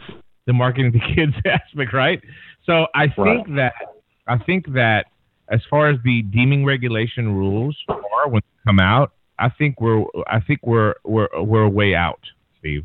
I think we still have, a long way out. There's going to be some litigation. There's definitely going to be some manipulation trying to allow even medium-sized businesses like you to stay on the market.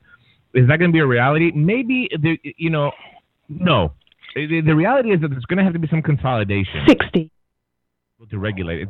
It's impossible for them logistically to regulate 6,000 people that are making e-liquid. It's impossible. Right. So you can see some consolidations. You might have to join forces with another shop or another manufacturer. 3 or 4 come together and say, we're all going to be making this product out of one facility, distributing it to our stores.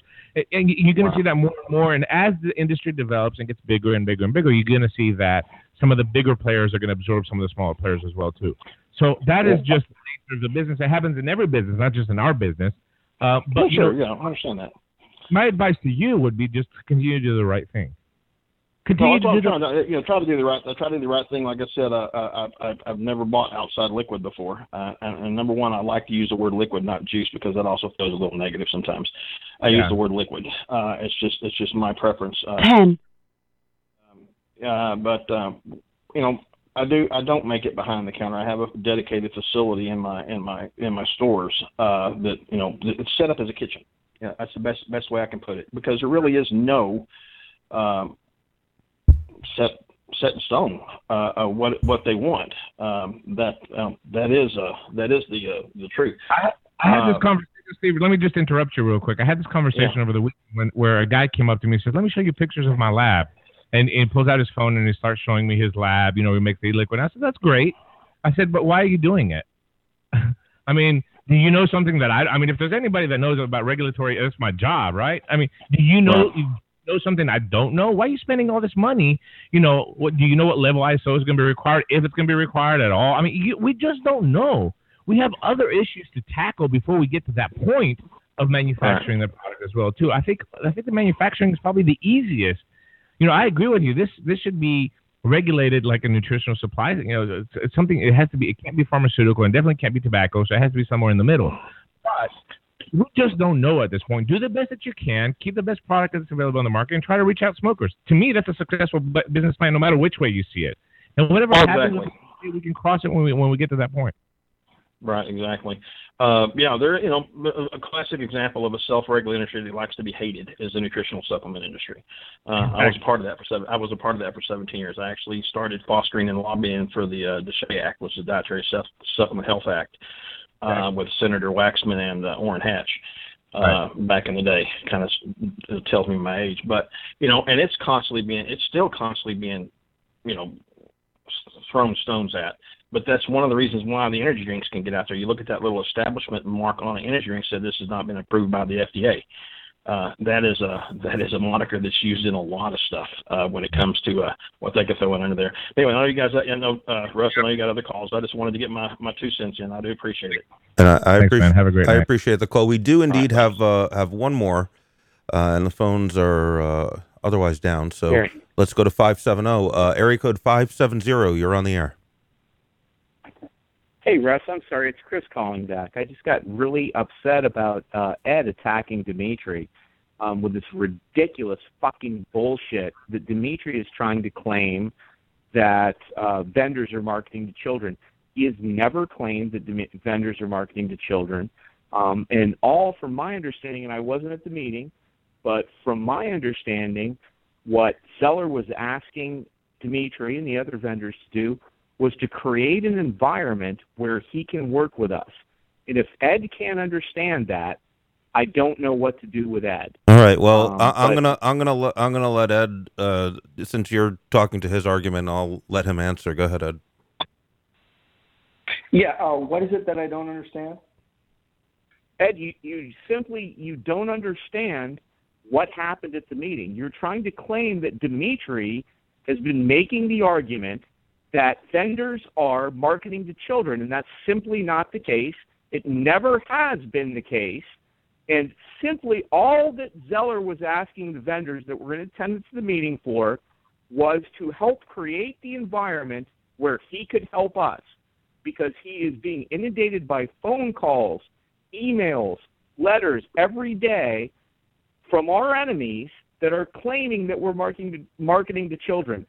People in this industry, when they put lesbian pornography on the label of a bottle, they are creating the impression that we are not a legitimate industry. And we need to change that impression. We need to change it proactively. As a member of this industry, not an e-liquid manufacturer, but as a member of this industry, I'm very interested in doing that. We should not have vendors stealing the intellectual property of companies that make products, snack and candy products that are intended for children, obviously, like Fruit Gushers, Sour Patch Kids, and stealing that IP, stealing the label design, and putting that on their bottle, because it doesn't really take a whole lot of common sense to figure out that a small child that can't read very well could pick up a bottle that's labeled that looks exactly like a fucking Sour Patch Kids bag, pick it up and say, wow, this is something I should drink. And on top of that, I mean, there's legal issues surrounding the violation of IP. This isn't genius, and this is what Dimitri is calling for, and yet you attack him again and again and again, and I'm fucking sick of it, quite frankly. You should be a little bit smarter than that. I expected a little bit more from you, Ed. Yeah. I really don't think you're correct when you say that the FDA is in any way concerned about intellectual property rights. It has nothing to do with the FDA. Intellectual property rights, you think the FDA is concerned about that? Yes, I do. In fact, I do. They should be Wrong concerned fucking about it. agency. They're a governmental entity, and yes, I think a governmental entity, to anyone with a whit of fucking common sense, would think that, yes, the FDA would be concerned about intellectual property and the fact that our industry is being portrayed as an illegitimate industry. Yeah. Particularly okay, an industry that they have come hold on a second. When two people talk at once, That means I turn the knob down because nobody can hear anything. Okay, Chris, I'm going to let Ed respond now. Go ahead, Ed.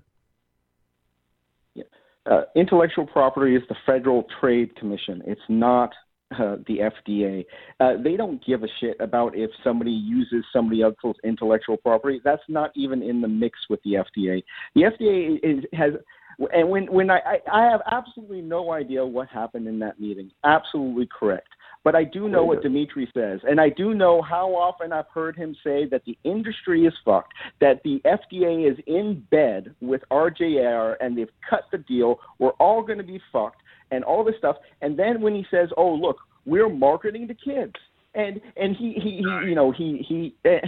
will parse it, and then he'll flip back and forth. I have to step saying it, Dimitri. I have never said that. I think now it's just getting now you're out of line because I've never said that, and obviously you haven't been listening to what I've been saying. I guess I'll have to go through all of your clips and pull it back to you. I started this show by saying that I do not believe that anybody in this industry is marketing to kids. That's how we started this show. Isn't that right, Russ? I heard that. So for you to come and tell me that I said marketing to kids, obviously, again, you're trying to change my words around. But anyway, the perception here that we have in that room is that the FDA needs a protocol. We, as an industry, don't even have a protocol on the labels of nicotine products. And this is what Mitzeller said. As an industry, what have you done? What have you submitted? How are they going to go? How are they going to create regulation if they don't have a protocol? They don't have a base. We're trying to create that base for the FDA to say, listen, here's a start. This is a protocol. They go by, that's how regulation. We have no protocol at all. Do I believe that we're marketing to kids? Absolutely not. So don't you ever dare say that again. Yeah, but Ed, if I can chime in here, Ed, I think that the FDA probably has a cause for concern, not over the specific intellectual property issue, but if people are putting nicotine containing liquid in bottles that look like the fucking packaging for child's candy and snack foods, I think they have a concern for consumer safety. They're not the Consumer Product Safety Commission, but certainly they have a concern about safety with that. Anyone with a whit of common sense would, yet some of these manufacturers don't. And you don't seem to understand that, and I'm not sure why, because previously to tonight I thought you were fairly smart, but I'm starting to get another impression. Go ahead, Ed. Yeah. The point that I'm trying to make is that there is always going to be bad actors in the market. There is always, and in our industry, we've got a lot of these groups that are pointing to us and saying they're marketing to kids. Now you got people saying, oh, look at all these things. It certainly gives the perception of marketing to kids.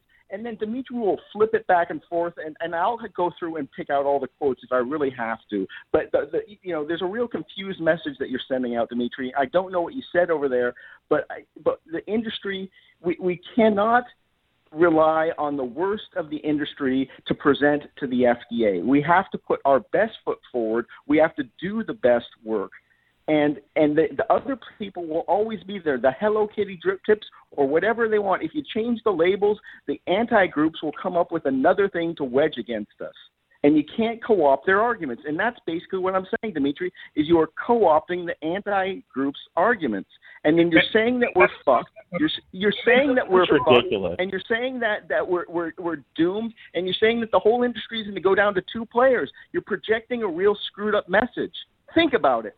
I was not the only one that had that feeling after our meeting. In fact, I got the meeting that the FDA would rather give this industry to big tobacco because they have them under the control and they feel that the big tobacco companies are more responsible than the product than our industry. And if that's just me saying it, that's 16 people that were in that room. Okay? Bingo. And for you to say you want to have this is exactly what we're trying to do. We're trying to show that the FDA that there are responsible vendors. That's why this is open source. Anybody can join the movement they want. If they feel that they meet the criteria of being a responsible vendor, anybody can join in. And that's what we're going to show to the FDA. Look at this list. It went from 25 vendors to 100 vendors in 1 week that are backing this document up. This is a start. This is the protocol. Are there going to be bad players out there? Absolutely. I told you that earlier. We're never going to be able to stop that, but we can't let that be the determining factor for the FDA to put deeming regulations on this product and take out all the good, responsible manufacturers that are out there and they want to sustain in this business and they want to have this product available for smokers. I'm going to... That's what I did. I mean, Ed, maybe you should join this fray and make some porno-inspired labels because you don't really seem involved, wanting to be involved with saving our industry. Maybe you should do what you can to destroy our industry. Well, hold on. I'm going to give Ed. Okay, Ed, I'm going to give you. Hold on. Chris, All right, hold on a second. Ed, I am going to give you the last word. And Chris, that was a little bit of a low blow. Ed has taken the time to fly to Washington D.C. and attend some of these meetings. Anyway, I'll let Ed. You can have the last word. I appreciate your show, Russ. Thanks. Go ahead. You can have the last word. No, that's my last word. I appreciate your show. Thank you. All right. Okay, Chris, thanks for calling in. Ed, thanks for calling in. We have one more call, and then Dimitri, you can have the last word. Caller in the 317 area code. You're on the air. Hey guys, this is Evan McMahon from Indiana. Hey Evan. Hey Evan, what's up? First, Dimitri, I just want to personally say thank you for what you're doing, and thanks to the other manufacturers that went to meet with the FDA and to make that bold step. It's something that our industry needed to do, to have that type of meeting with those agencies. It shows that we are a professional industry, that we are business men and women, and that we take our products very seriously. So I personally want to thank you for doing that, and then, talking about it on social media and encouraging, small to medium to large size vendors to take this very seriously. So I commend you for it, and I thank you for it. And Russ, it was actually Justice Stewart who said that, and it was a Supreme Court case. I know it when I see it, and it was on obscenity laws. Mm-hmm. And one of the things that we've been talking about is that they've clearly defined a test, the Roth test, to determine what's obscene. And one of the things that they look at is, do the people in the community where it was produced or distributed find it to be obscene? Is it something that goes beyond their taste? Do they find it morally reprehensible, is the phrase? If so, that's one of the clear cases of something being obscene. As a new e-liquid manufacturer, I just launched my line last weekend, Liberation Vape. There was something that was very important to me. When naming my products, my flavors, they're politically themed names. They don't have, serial names in them. They don't have those things in them. And that was something that I kind of thought about. Do I want my little nephew, who's 2 years old now, when he's 13, walking into a store and wanting to buy his uncle's products? And the answer is no. Another thing that has happened recently is yesterday I found myself in front of a city council fighting against a vaping ban. And all of the supporters of the vaping ban, they really didn't talk about banning vaping in public. They talked about the use by teenagers. That's all it was. It was these flavors and these products, and that was all they talked about. I got up there and I talked about the science behind passive vaping, that nicotine does not kill. Talked about Dr. F's studies on passive vaping and presented them with those studies. But in the end, we have to protect the children. And they ended up doing a sneaky maneuver and suspending the rules and held 2 votes at the same time to pass the vaping ban. And on the news that night, it was all about protecting children from purchasing these products, even though this was about a vaping ban, a use ban in public. It had nothing to do with sales. We already banned sales. As a vendor, I want to do whatever I can to prevent that. I want to take that argument away from them. I want them to have to rely on science, not emotion. I want to be able to say, no, you have to talk about the fact that you are going to kill people by passing these things, that smokers are going to continue to smoke because they have no clear alternative. That being said, here's my question. What more can I do? I'm familiar with Aristotle. I have a background in political campaigns. We used Aristotle extensively You're right, it is expensive, but as a vendor, I'm willing to take on that cost. What else can I do? How can I help? What can I do to ensure my product is not seen as marketing to kids or getting in the hands of kids?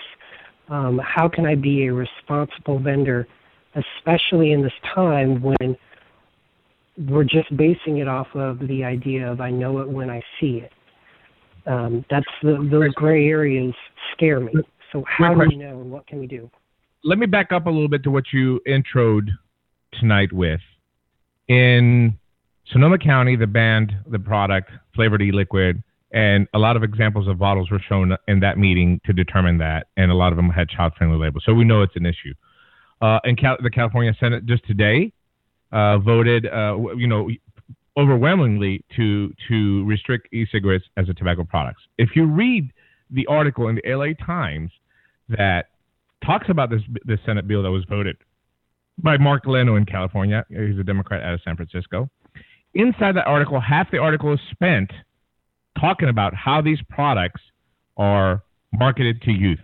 Tobacco and vaping industries are marketing I'm just reading off the article, are marketing e-cigarettes to young people with flavors including watermelon, tutti frutti, and cotton candy. While the vapor has nicotine derived from tobacco, vaping is a gateway to cigarette smoking. Now we're exposing a whole new generation of millennials to the fashionable way of smoking tobacco in a way that's going to jeopardize their lives. These are politicians making these statements, and it is unfortunate. Just like you said, when you go into a council hearing to talk about the benefits of tobacco harm reduction, and you can't get even past the child argument. We can't even get past it to give them the facts. And what's really beneficial here is saving the people of California or in your state or in the city that you're going to go. The industry that has created this, let's be honest, on social media, the loudest people are the youngest people that know how to use social media. There is a lot of this vaping culture that is geared towards the 18, 22, 23-year-old crowd. I mean, we can't deny that. That's who you see the loudest, and that's who you see the most on social media. That perception is there whether we want it or not, okay? And it is unfortunate that people like you and me that were trying to advocate this product can't get past this. That was my goal of going to the FDA. That was my goal of setting up this movement of trying to create a protocol to go and open up that door to say, hey, listen, we hear you. We want to address the issue. We want to work with you. We want to find what the proper way of us to market our product is. What is going to satisfy the FDA to have reasonable and fair regulation? What can you do? Well, we're going to open up this. This is a movement that's, again, not backed by anybody. It's not policed by anybody. Here in the next 24 to 48 hours, we're going to have a website up that is going to be open source. It's going to have the set of principles on there that we submitted to the FDA. You as a manufacturer of e-liquid or a vendor can go on there, sign it, submit your name, upload the logo of your company, and have it on that website. Why did we do that? Okay, why did we do that?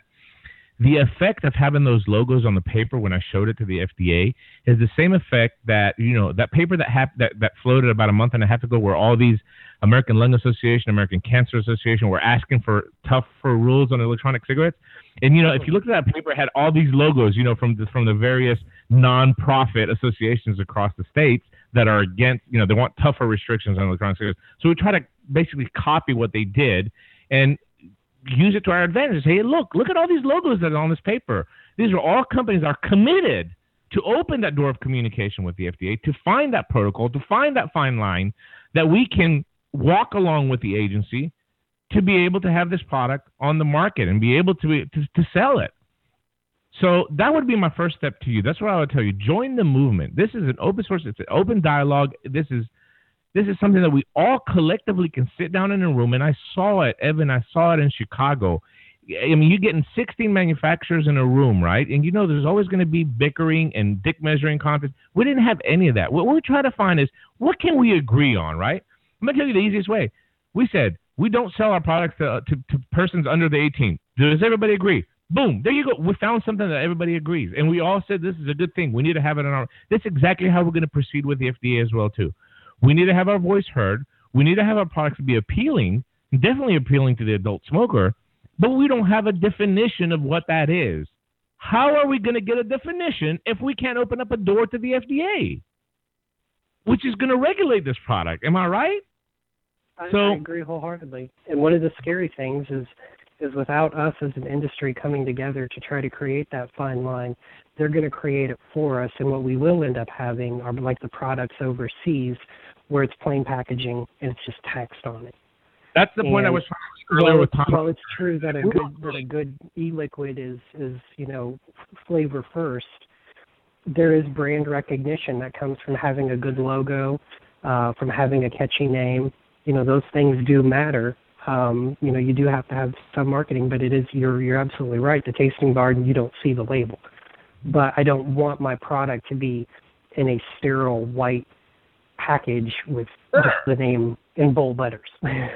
Nobody wants that either. Trust me, nobody wants that either. Obviously, we know how marketing works, and we know why this product has worked for the millions of smokers now that have discovered it. We know that. But again, this is the one thing that we're getting hammered on, and we can't, as an industry, do a fucking thing about it. We can't come together and say, this is something that we can all agree on. Do we agree that this is an issue? Let's see how we can work to fix it. We have to have a starting point. We have zero. So I would suggest go sign this document when it's available online. We're going to try to collect as many signatures that we can, at least on these principles. And I think this is something that the industry can do and self-regulate itself. If more and more vapors see these companies committing to it, I think we can change the vapor stance. Were there going to be, as Tom said, were there going to be companies out there that could be putting bad product on there? Yeah, but listen, if nobody's buying it to sell into the vape shops, and if the vapors are not buying it, guess what? They're going to have to make the change as well, too. So this is a way of triggering a change among the industry that I believe is much needed. Again, that is my personal opinion. But then again, it's something that we heard extensively from Mitch Zeller and his staff in the FDA. So obviously the problem exists. Let's see how we can fix it. So get on there, put your logo on there, be committed to these principles, advertise it on social media. Don't be afraid of the back. Just like Jeremy. Jeremy had balls to go out there and do this on social media. He got a lot of backlash for it, but he's standing behind it. And everybody that's in that room has each other's back. They're coexisters. They're not competitors, and they're all there because they want to sustain their business. They all want to be around when the FDA drops these regulations. And I think, Evan, I really believe that we can make a change. I think that we can at least have a good portion of the e-liquid distribution doing the right thing in the United States. And if we can show that to the FDA, there's another proof that the industry can self-regulate. Evan, I got a question for you. I think that, Evan, let me just ask you a question because we're going to wrap up here. But I think I remember you saying that you just recently started an e-liquid line and you're in the state of Indiana. Is that correct? Yeah. Are you going to ask me if I'm going to move? Well, I was going to ask you if you have a death wish. Well, actually, the history of it is I actually started my company back in December and immediately stopped everything to kind of take on a full-time advocacy role and fought with a lot of other vendors, a lot of manufacturers here in the state, tried to fight this. We were up against a different type of evil. We were up against somebody with millions of dollars coming from a very powerful family with powerful friends who was trying to create a monopoly for their own company and trying to create kind of the beer baron laws within Indiana for e-liquid. So it was a much different type of fight. It's going to be hard here in Indiana.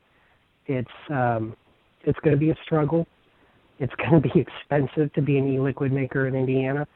The fight's not over. There's already one federal lawsuit filed.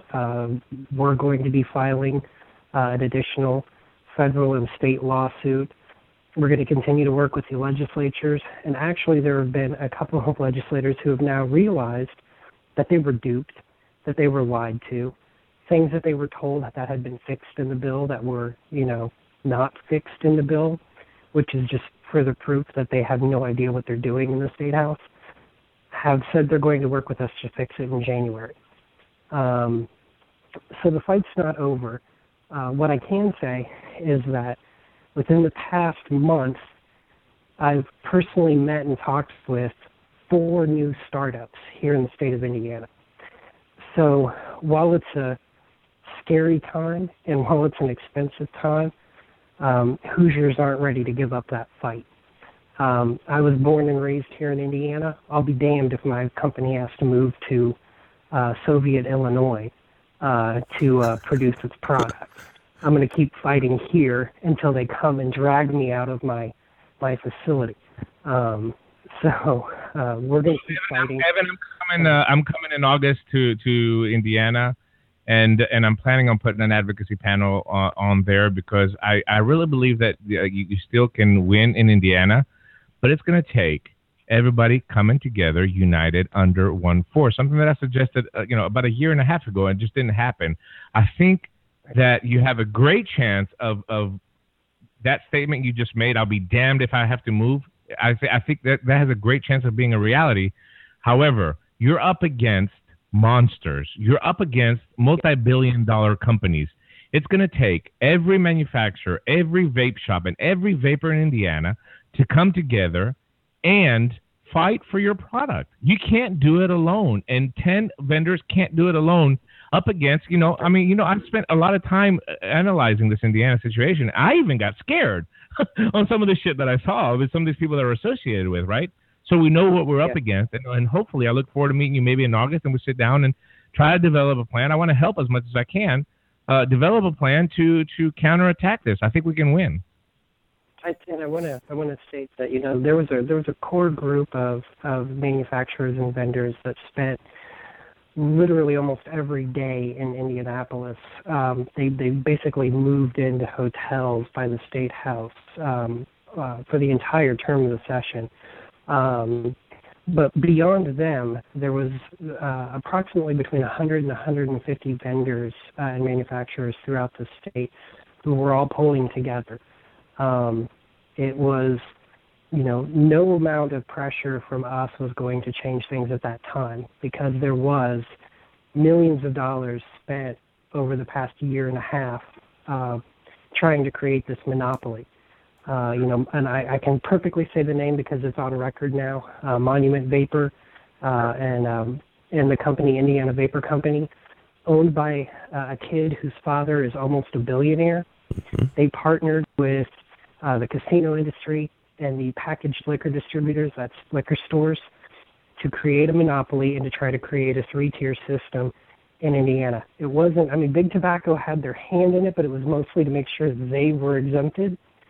But this was a despicable, evil, corporatist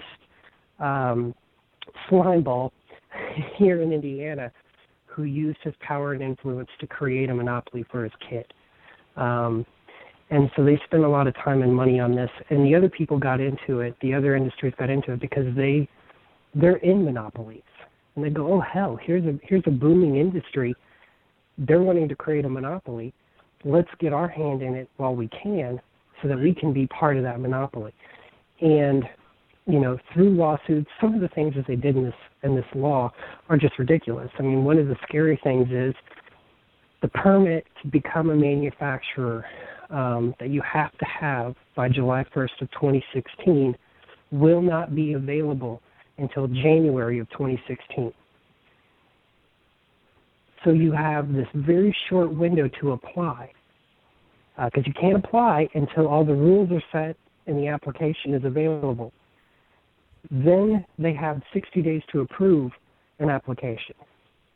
If you don't have a permit by June 30th of 2016, you can never get one. It says in there that the ATC shall accept permits and shall accept applications and issue permits until June 30th of 2016. That's a clear violation of the law in Indiana. Oh, yeah. There are many others that are clear violations of the law. And basically, their goal, the other side's goal, is hoping that we've run out of time or money in this fight. Sure. They're hoping we can't survive to July 1st of 2016 because they don't want this law in place either come July 1st of 2016. Believe me, they don't want to be the only person that has to pay for this system of enforcement. So they want the law changed as well. But they just want us to die off before then. So we've actually come together. The public doesn't get to see this because it's all done, I hate to say this, in a secretive cabal group of vendors from around the state who are all pulling together, sharing resources, helping each other out, answering questions, shop owners going to the grand opening of other shop owners. It's really become a community here. It should be made public for various reasons. But number one, you need to show that you're united, and you need to show that your economic impact. You need to let the legislators know that you're organized. You need to have one common voice. You need to have a spokesperson. You need to have this made public so the vapors can get behind you and know that you're doing something about it. So they can get passionate and get fired up as well, too. This has to be in the public eye. You need to get in the newspapers. You need to get in media. Let everybody know, the non-smokers, the non-vapors. Let them know what's happening in their state. People are willing to help you. I mean, prime example for me would be when I went to a council hearing here and we were able to defeat an e-cig usage ban. I brought up perfectly because most of the audience they weren't there for the vaping ordinance. But I said, isn't this overreaching a little bit for the council? I mean, what are you going to do next? Are you going to ban sodas? Are you going to ban short pants go below your butt? Stuff. I was using examples like that, and then the audience, you saw them perk up because they're afraid of their own freedoms and their own rights as well too. So we got public behind us that doesn't smoke, it doesn't vape, and this is exactly what you need to do in Indiana, and you have to be public about it. And we've been very public with like the Hoosier Vapors. All of that has been, very public. We've been encouraging people with, customers to get involved. Every store in the state has had advocacy nights. They've had, ways for people to get involved, including like, hey, I'm going to give you a, 10% off or 25% off if you call your legislator right now in the store. Getting people to register to vote. It's been very active. When I say secretive, I mean there's a private group for vendors and shop owners to communicate with each other about strategy and helping each other and those sorts of things. As far as like the advocacy side and fighting legislation and letting people know what's going on, that has been very public and getting people involved. Well, Evan, you certainly, unfortunately, well, not unfortunately, just sadly, taught me a few things about the law that were even more despicable than all the things I already knew. So thanks for the education, and thanks for your call, and thanks for what you're doing. And I wish your business the best of luck, and you need it, as you know. But I wish you luck, and I really appreciate the call. Thank you so much for calling in. Thanks, Evan. Look forward to meeting you, buddy. Thank you, guys. Thanks. Thanks. There he goes, everybody. Evan from Liberation Vapes. He needs the plug. What a mess up there, bro. It's horrible. Well, I think you said it all, but I'll give you the last word here, Dimitri. Go ahead. Yeah. I just want to put this out there as well too, because we're seeing it. We're seeing this child issue starting to affect state by state as well too. Sonoma County out in California is a perfect example. Listen, if we don't do something, if they start in states restricting flavors, what the hell are we going to wait? There's no use in waiting for the federal regulations to come because the product will be dead by then. And I think maybe this is something that people really need to wake up to.